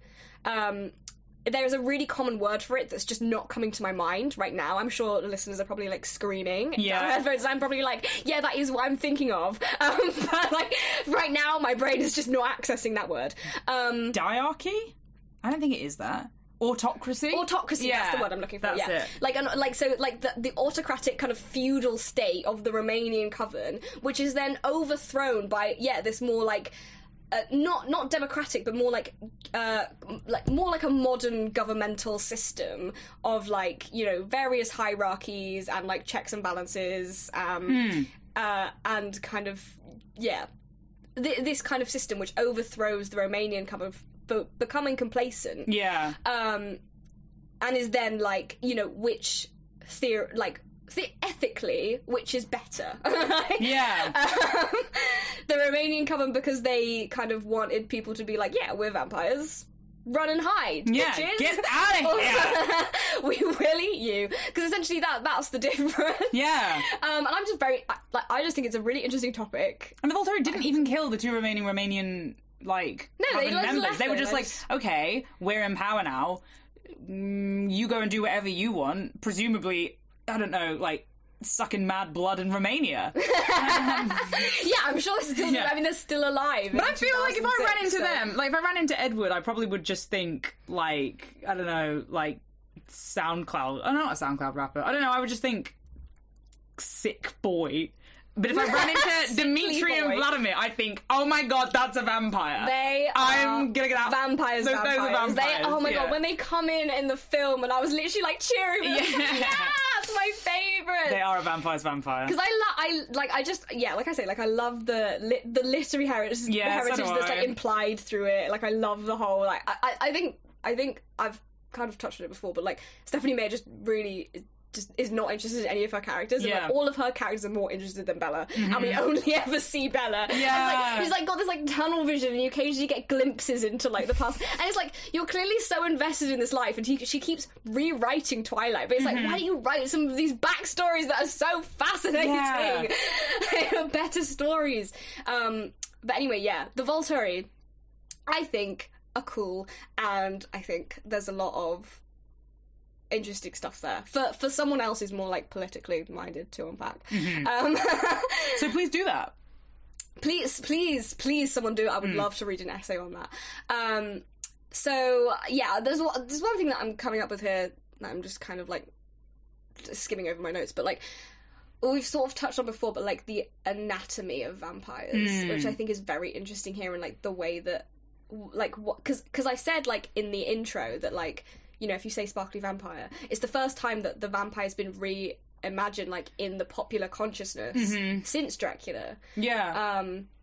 Yeah. And so it's very interesting, I think, to think about the idea of like so like what is essentially the vampire, because I think I've mentioned before, obviously it's a fantasy, but it's interesting in the way that it's not, you know, obviously there are a lot of things that go into it that kind of make us kind of subtly forget that this is a work of fantasy.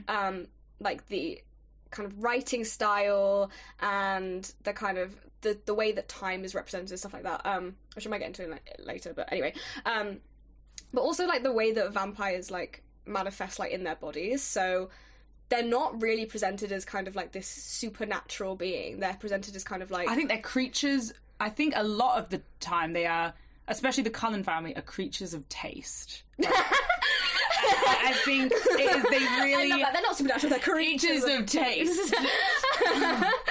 They are creatures of taste. But, I mean, Stephenie Meyer, in her intro to Life and Death, describes them as superheroes.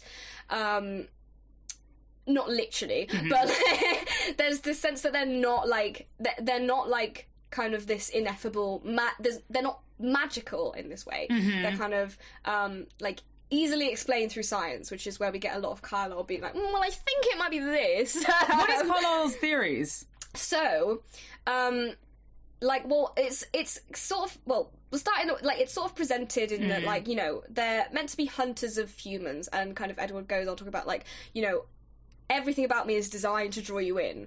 Like, he, like, smells really good, he obviously is super handsome, and, you know, he's super hot, he sparkles, which is meant to be another thing, which is meant to, like, attract people to you, like, in terms of, like, and it's almost in, like, he speaks about it in, like, almost, like, evolutionary terms. Like, there's a lot, like, this kind of sense that, like, the vampire is, like, an evolution in kind of, like the evolution of man kind of thing, like almost in, you know in like X-Men, have, like the mutants and stuff like that. There's this this implication, which, so it's described in squarely human terms, really. Well, kind of, yeah. I mean, it's very much like broad gestures, right? I'm with you. But the way that it's described, you can kind of get this sense that, like, this is something which has evolved scientifically to hunt humans, right? And obviously, you know, as if you could outrun me, all of that, super strength, super speed, essentially superhuman. And then there's also this problem with the kind of superpowers, the gifts, the special gifts, which is the part where this theory kind of falls down. Because obviously Edward can read minds, Jasper can alter emotions, Alice can see the future, and so Carlisle's theory is that, like, whatever the vampiric state, and this is a very, like, common trope in vampire fiction, is like the vampiric state heightens whatever human you were. Yeah, whatever you were as a human, it's kind of like heightened, which is again like plays into this kind of like superhuman theory.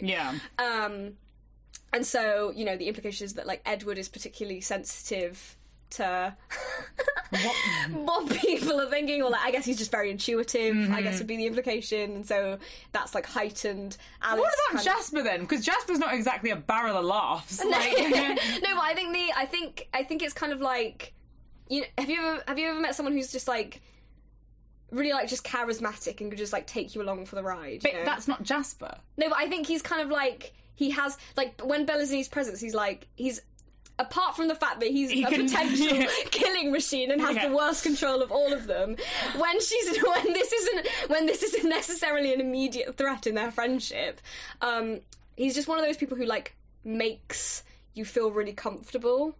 I guess he's, like, I think he is described as doing that, but, like, I guess so. I guess in his human life, when he wasn't so racked with, like, he must have been a Confederate that would have been nice to have been around.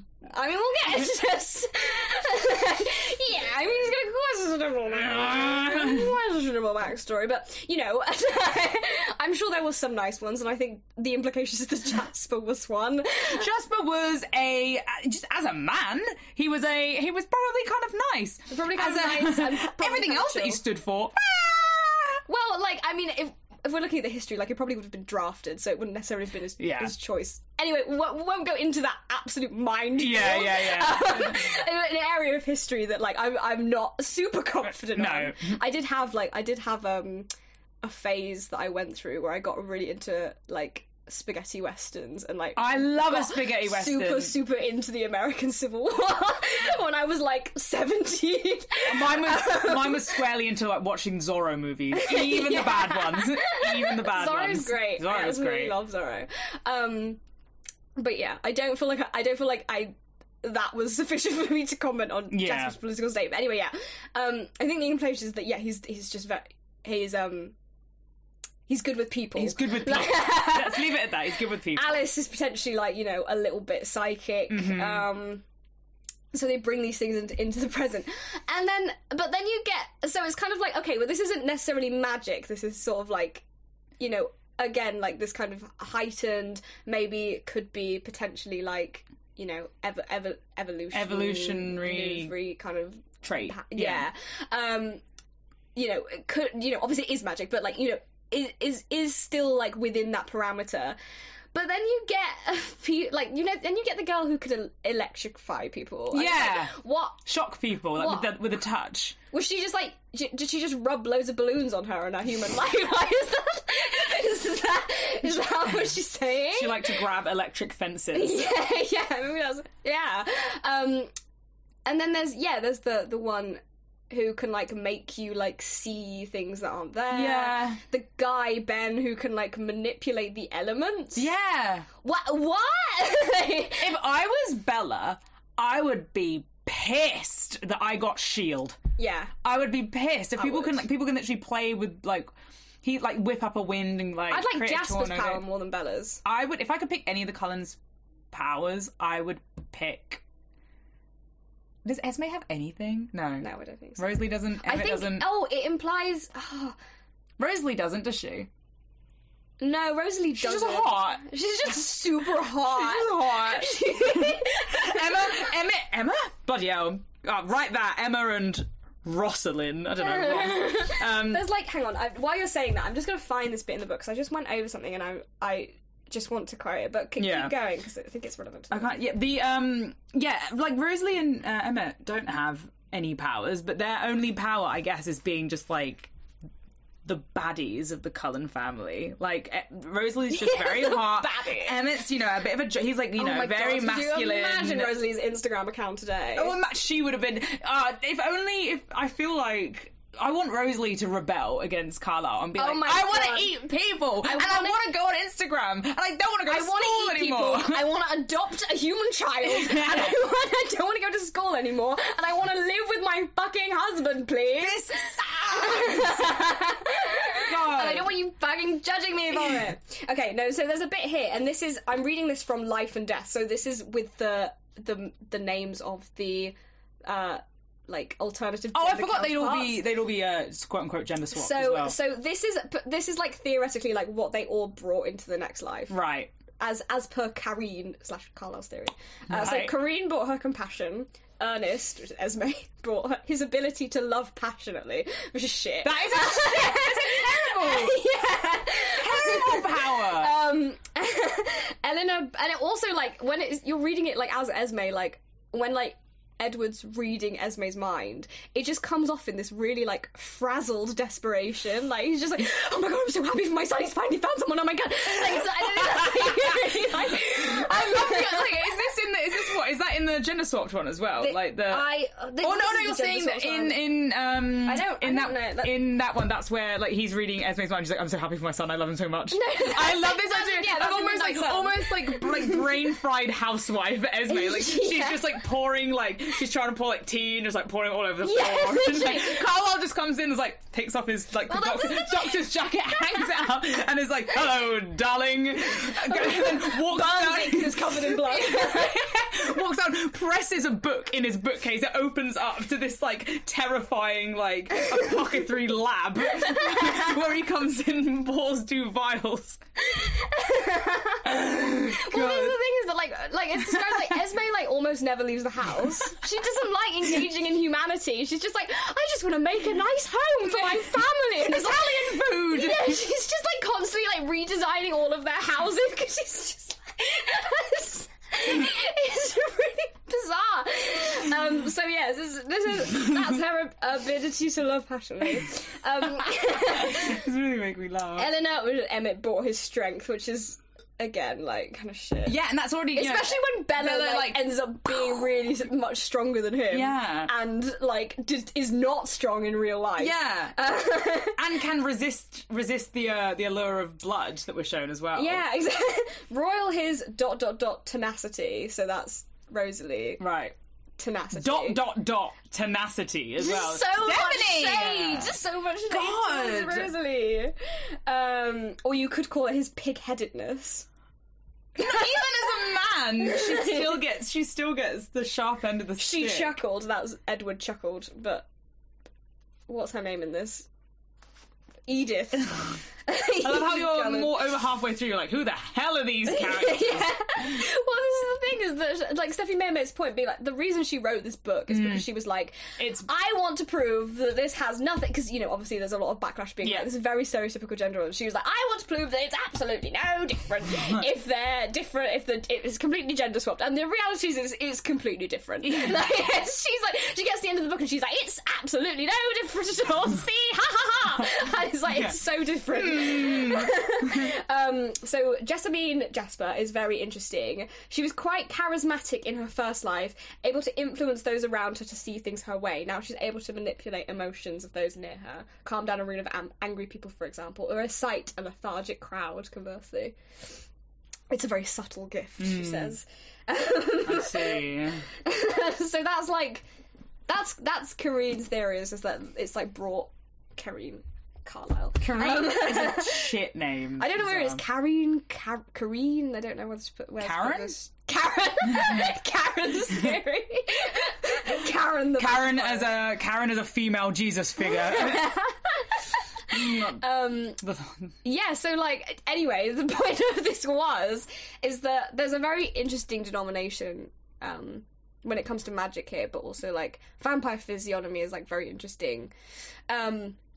And we should compare it at this point to the werewolves.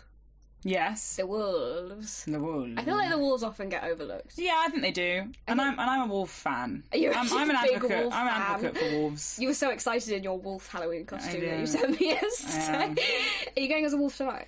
I think so. I think I'm either going to go as a wolf or I'm going to go as a slasher, because it got to this point and I was like, we didn't make the Bowser costume, so I'm just going to pick out. And I sent all my cosplays home with my parents because I was like, I don't need these up here. So I can't even pull something that's actually good from my box. Well, I'm looking forward to see it anyway. But yeah, the wolves, which are not actually werewolves. No. Let's start with that. So they're actually shapeshifters, which we only find out brush over in like the last chapter of Breaking Dawn. So again, like, definitely, absolutely one of the more interesting points of the books is the Quel'U legends that she gets told, and we just don't hear enough about them. Basically, I'm trying to remember broadly, but like they had this ability to shapeshift and to like become spirit warriors. That's it. So they like become these spirit warriors, and then that's how they used to like thwart their enemies, and that was like really scary. And then one time, like one of them gets like trapped in the body of this wolf, and that's like how it all begins. And then further down the line they come into contact with vampires, and that's how like the gift is passed on. And So they're not actually werewolves. They're shifters who happen to turn into wolves. But werewolves do exist in this universe. We get a very, very brief allusion to that, I think, from Arrow, who's like, they're not werewolves, because werewolves only change by the cycles of the moon. So is that implied that werewolves do exist? Werewolves do exist in this universe, yeah. These just aren't werewolves. These just aren't werewolves. Where are my werewolves? These are shapeshifters, yeah. This is what I was reading about on that journal entry that I was reading when you came in. Because I'm writing my dissertation on Twilight, listeners, I was pointed in the direction of one of my teacher's old students who now has a PhD and studied lycanthropy in Twilight. And I was reading one of her essays that she was writing, and there's she makes a really good point that like werewolves as like what's the word, like a metaphor for like puberty is obviously like very common in terms of like associating like the wolf with the child, which is like destructive and passionate and like is impulsive, versus like the adult, which is like the rational humour, which is like capable of like, making sensible decisions and stuff, and these two are kind of like forced into one, and that is kind of what the werewolf generally represents in like in very broad strokes in YA fiction. But like it's interesting in Twilight because there's obviously like, if Jacob's obviously pitted against Edward, and the wolves are pitted against the vampires. And so it kind of creates this kind of like, well, the werewolves are kind of like, the vampires are obviously like superhuman, as we've discussed. Yeah. The wolves are also superhuman, and there's this, there's a lot of rhetoric around it, especially in New Moon, when Bella is like watching Jacob like kind of like go through this metaphor of puberty changing into like this werewolf, where he keeps going through like all these growth spurts and stuff, and she describes how like huge he's getting, and oh my god, he's so big, and oh my god, he's suddenly grown loads of hair, and and so like obviously he's like superhuman in the sense that he obviously poses an immediate threat to her like physical safety, but he's also like less than human because he is part animal. And obviously like control, as we've kind of briefly touched on in this, is one of like a very big theme for these characters, and like self-control. You see it in a lot of YA fiction actually, but like the idea of self-control, and like there's points at which Edward and Lee lose self-control. Carlisle has amazing self-control. Yeah. Sam Yulee the werewolf loses control and does violence against his fiancée. And so there's this sense that like the animal, like the wolf, in them is kind of less than human. Yeah. And so it kind of puts them it like puts the wolves and like especially like Jacob's position in this real like sort of swinging pendulum between like kind of rational humanity and like complete and utter like total depravity and violence. Which is interesting when you consider that all the wolves, like, you hear them in, like, you're in their heads at some points, and they think like normal people. They do. And, like, yeah, I suppose representations, like, in the films, like, when you're shown, it's, like, similar to where they can all hear each other's thoughts, which I think is a very interesting comparison to, like, Edward. Is it implied that Edward has to hear everyone's thoughts all the time? Yeah. Okay. There you go, yeah. Well, I'm sure Jacob and him could talk about that. Like, I'm sure they could work something out about that. Being like, have a lot in common. Yeah, like, you both like the same girl. You're both, why don't you two shack up? I mean, there's been a lot of, like, literature on, like, how gay they are for each other. Yeah. And how, like, Bella's just this pinpoint in the middle for them to, like, act out their homoerotic desires on. Which I really like. Yeah. I think, it's just...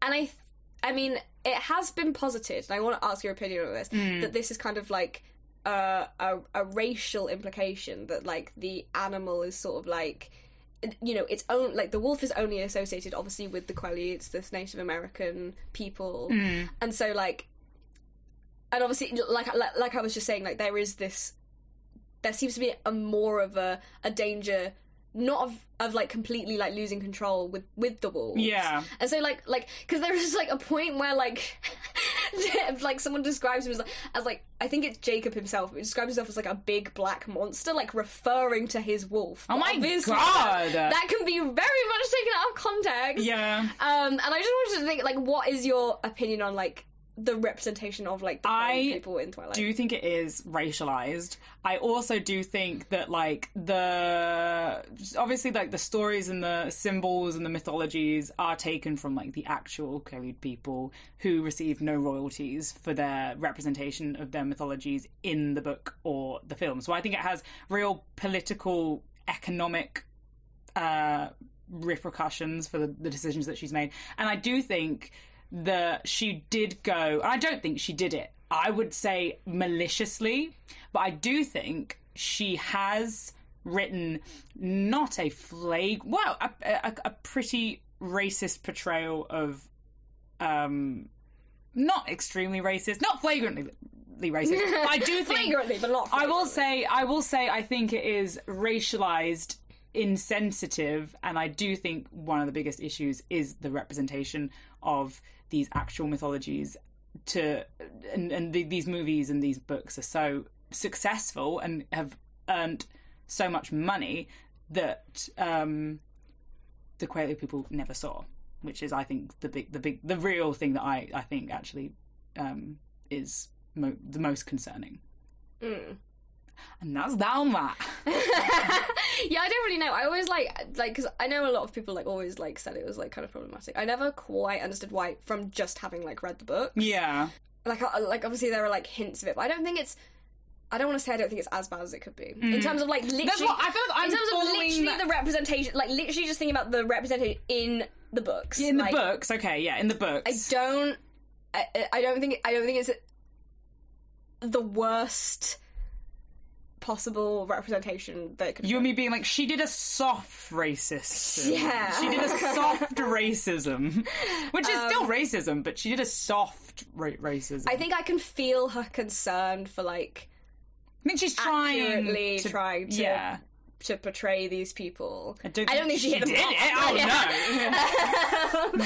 Well, I think I feel that that was something that she was trying. I think as well do. this notion that he's especially in considering the way that like sexual desire is represented between Edward and Jacob, the way that he is shown to be kind of like Edward is then sort of necking on and he's like stop and jumps away, compared to Jacob's kind of like sexual aggression from one, him constantly being naked in the films and in the books, and two, like the way him forcefully kissing Bella, and like which is very fucked up. Also, Charlie's reaction to that is awful. When Charlie's just like, that's just bloody Bella, like down, boys. Yeah. And it's like, no, Bella just got kissed without her consent by her best friend. I also don't feel like she reacts enough to that either. But I think Smayer's decision to make him do that, forcefully kiss her on the mouth, I think, amongst like, you know, other representations of wolves as being out of control and all the rest of it, and sort of like constantly hurting their significant others, but being bound to them, but unable to behave like kind of completely civilized people, completely civilized men. Humans, let's say, like in comparison to Edward's, like, I will not lay a finger on your body until we get married. I think just seems racially charged to me. Yeah, no, it definitely is. I think there's something very interesting about like you were saying, Jacob's comparative sexual aggression. Because obviously, like, there's been, you know, a lot of like, you know, if we think about like where the kind of like wolf human story like has its roots, like in terms of like general mythology, then like Little Red Riding Hood is like the main one. And there's obviously so much about Little Red Riding Hood being like a kind of like whether you read like the traditional Grimm's versions or whether you read like Angela Carter's versions, it's always kind of like the Wolf's Princess is like this either external or internal kind of uncontrollable drive towards like sexual, and like the wolf kind of presents this like dangerous, potentially dangerous, should we say, like masculine sexuality. Yeah, this intrusion into the domestic, which Little Red Riding Hood only finds when she kind of wanders off the path. Yeah, and so you know, like when you think of it in those terms, like Edward is the definition of a path, not just because he's fucking boring, but also because he's like so like by the book, like, and like, you know, like, I think it would have been a much kinkier story, and in a way it kind of has the kind of allusion to it if she'd have gone for Jacob, who kind of, like you say, like does present like this very kind of like aggressive in terms of like, not like aggressive in terms of like necessarily dangerous all the time, but just like affronting sexuality, which like he grabs her at a wedding as well. Do you know, I don't know if that is in the books either, but like I don't think it is. I think it's very, like, Jacob in the books is so much nicer than Jacob in the films. They had to do a lot of work to make him a bit more of a dick. Just because Edward is so much of an asshole. Taylor Lautner's such a bad actor as well, though. Not to hate, but I don't think that Taylor Lautner. I don't think it's necessarily his acting that annoys me. It's his voice. Yeah. It's like, oh my god. Well, that's his acting. So annoying. The vocal part of his acting fucking it's just like sucks. Sounds like his old voice is constantly. Do you want me to put you in the hospital? Like it's just like, oh my god, breaking. Sorry, Taylor Lautner. If you're listening, imagine. No shade. but yeah. So like, I think, Basically, the wolves are very sexual. I think, again, that does present a danger to Bella, and that, like I was saying earlier, like how the sex between her and Edward never really happens. No. It kind of begins to encroach upon that in Jacob, and that's when he kind of forcefully kisses her, and that's when it becomes like a threat, and it's this thing that really like affects their friendship. Yeah. And then Charlie, her father, who is a police officer, which is I think. Looking at Law and Order, I think in the Twilight series would be really interesting, especially comparing like the Volturi to like Charlie. I think again, if anyone wants to write an essay comparing the sort of legislative power of like the Forks Police Department versus the Volturi, I would read the shit out of it. Well, now that you've said that, I actually think it's quite interesting just thinking about it, that like most of the law enforcement seems to be directed towards containing the wildlife of Forks, and like how, you know, it's like whenever there's a vampire in town, they're like, oh my god, it's another bear, or like, oh, there's a Emmett's like, there's been another animal attack, and it's like Charlie gets all his people and goes out in search of them. But the way that you can kind of align that with like the way that the wolves are sort of presented as like Law and Order seems to in this world seems to actively want to suppress this kind of like animalistic nature, which is something which is perpetuated by all the characters throughout the book. Yeah, that's like something that people accept in this world, is that it's kind of like it's one has to be controlled. You have to be self-controlled.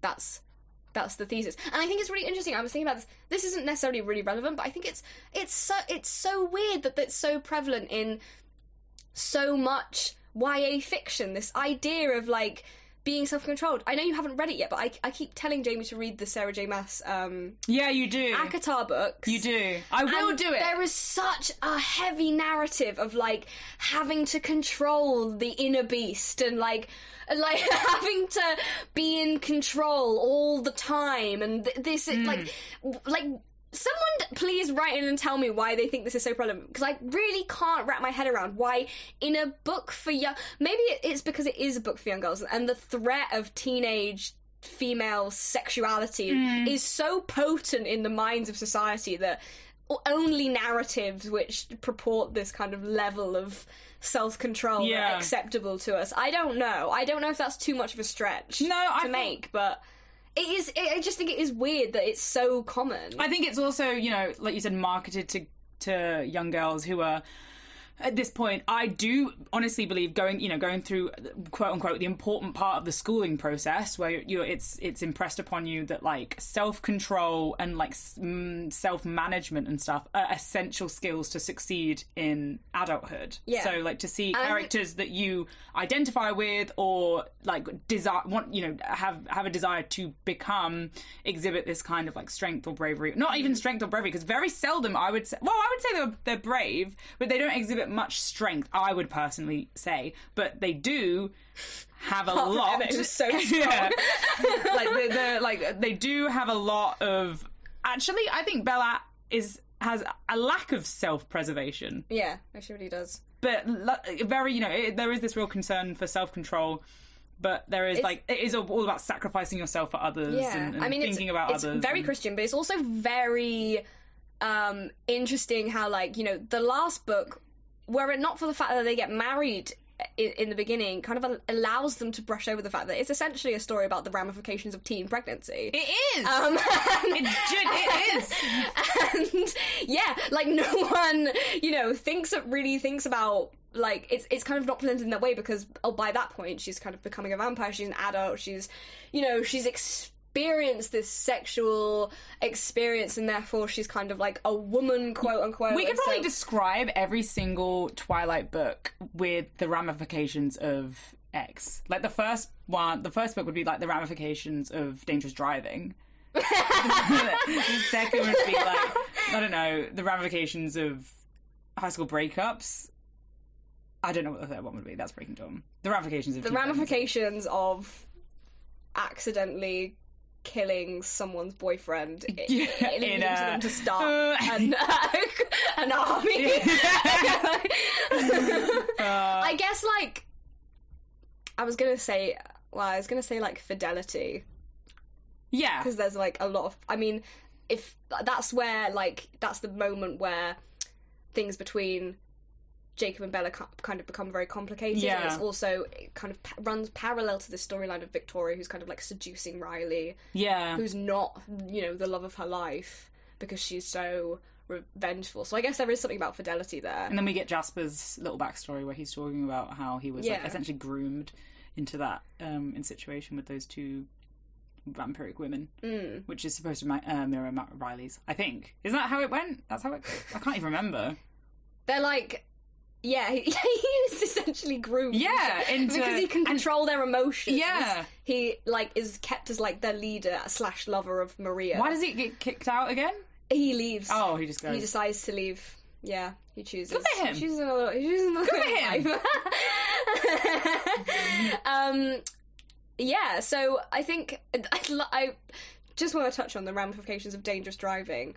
Just briefly, because it is interesting, the motif of the Volvo. I feel like I probably should have mentioned this earlier, but I probably forgot. But, the Volvo is such... It's a character in its own right. It's constantly mentioned. I don't know if I ever saw my boyfriend's car I could name it as being a Volvo or not. No. Bella knows it's a Volvo, I don't know.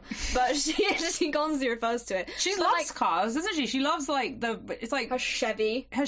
She loves the motorbike moment she has. She keeps getting on motorbikes. Yeah. She loves it. She absolutely does. Oh my god, grease monkey Bella. But the Volvo, as a motif, as a representation of a family, a safe, typical family vehicle, which is kind of caught in this kind of it's made almost abject in the sense that it's meant to represent this kind of normal, safe family car, completely ordinary, nothing to see here, and that's why they drive it and not Rosalie's flash. Rosalie's really into mechanics. I just remembered this. She is the mechanic of the family. She goes and just works on her car. She's when she's stressed, she's like, I'm just gonna go work on my car.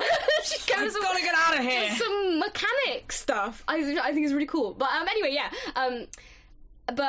made abject because it's this family car that's meant to help them blend in, and that they apparently chose deliberately to exude this kind of normal family lifestyle.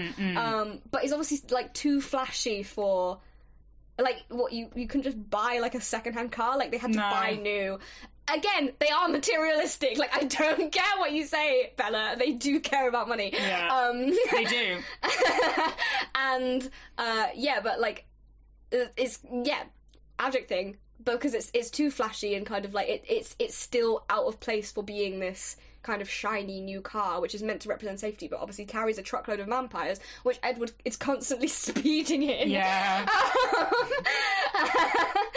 I just think that's an interesting. Or like Emmett's jumping on the roof and stuff, and it's like, oh my god, the poor Volvo. I can't decide whether I love or hate that moment in the film where like they ride and Emma's just stood up in the back of his Jeep like for no reason in his white hoodie, gilet.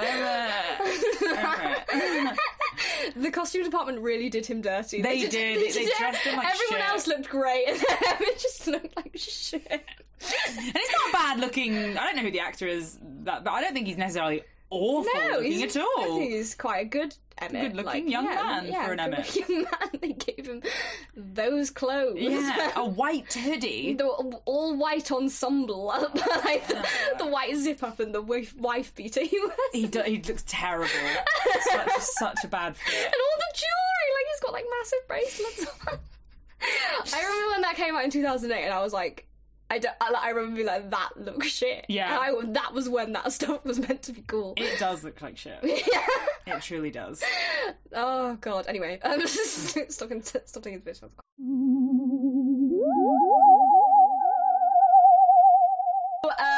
Right, we're back, listeners. We had a brief conversation about how we're going, because we've got so many notes and we're already on the 2-hour mark. Yeah. So what we've decided is we're going to do a Twilight Part 2. Mm-hmm. So, basically we're going to come back for that.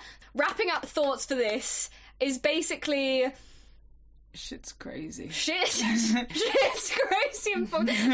We're so bad at outros. Yeah, I don't know how... We don't know how to wrap it up, other than... It's also going to be so janky because it's going to be like we've finished on a thought and then we're going to be like, right, we're back and we're not doing any more. I don't know. I feel like we ended on a pretty solid. Like, you know, we were talking about the ramifications. I don't think we did, I don't think we got to the ramifications of Eclipse. So, did viewers, if you. No, we did because that was the ramifications of Fidelity. Oh, okay. But anyway, we will talk more about that in the next episode. I'm not even going to try and imagine when that's going to come out. Yeah, but it will come out. It will come Dracula. out. But next time we'll do Twilight Part 2. I mean, we didn't do any prep for this, so there's no reason that we would need to prep for the next one either. So exactly, hopefully we'll be back soon. In the meantime, email in. You can always email in as per on the Vampire Book Club at gmail.com. Please do. Be in the show notes. Please do. Oh my god, I was looking. We're still like, even though we've been gone for like months, we've still had like 300 listeners over the last month. So you are out there. Please tell us. So, like, our thoughts aren't that. Aren't that. Tell us what you think. We want to know. So yeah, email us more about your thoughts, Twilight, or just the podcast in general. Doesn't have to be related to what we've said. You can tell us how shit we are. Please don't do that. Or you could send us an email about Dracula, because we will be doing that again soon. Yes. And in the meantime, happy Halloween. Stay spooky. Stay spooky. We'll see you soon. Bye. Bye.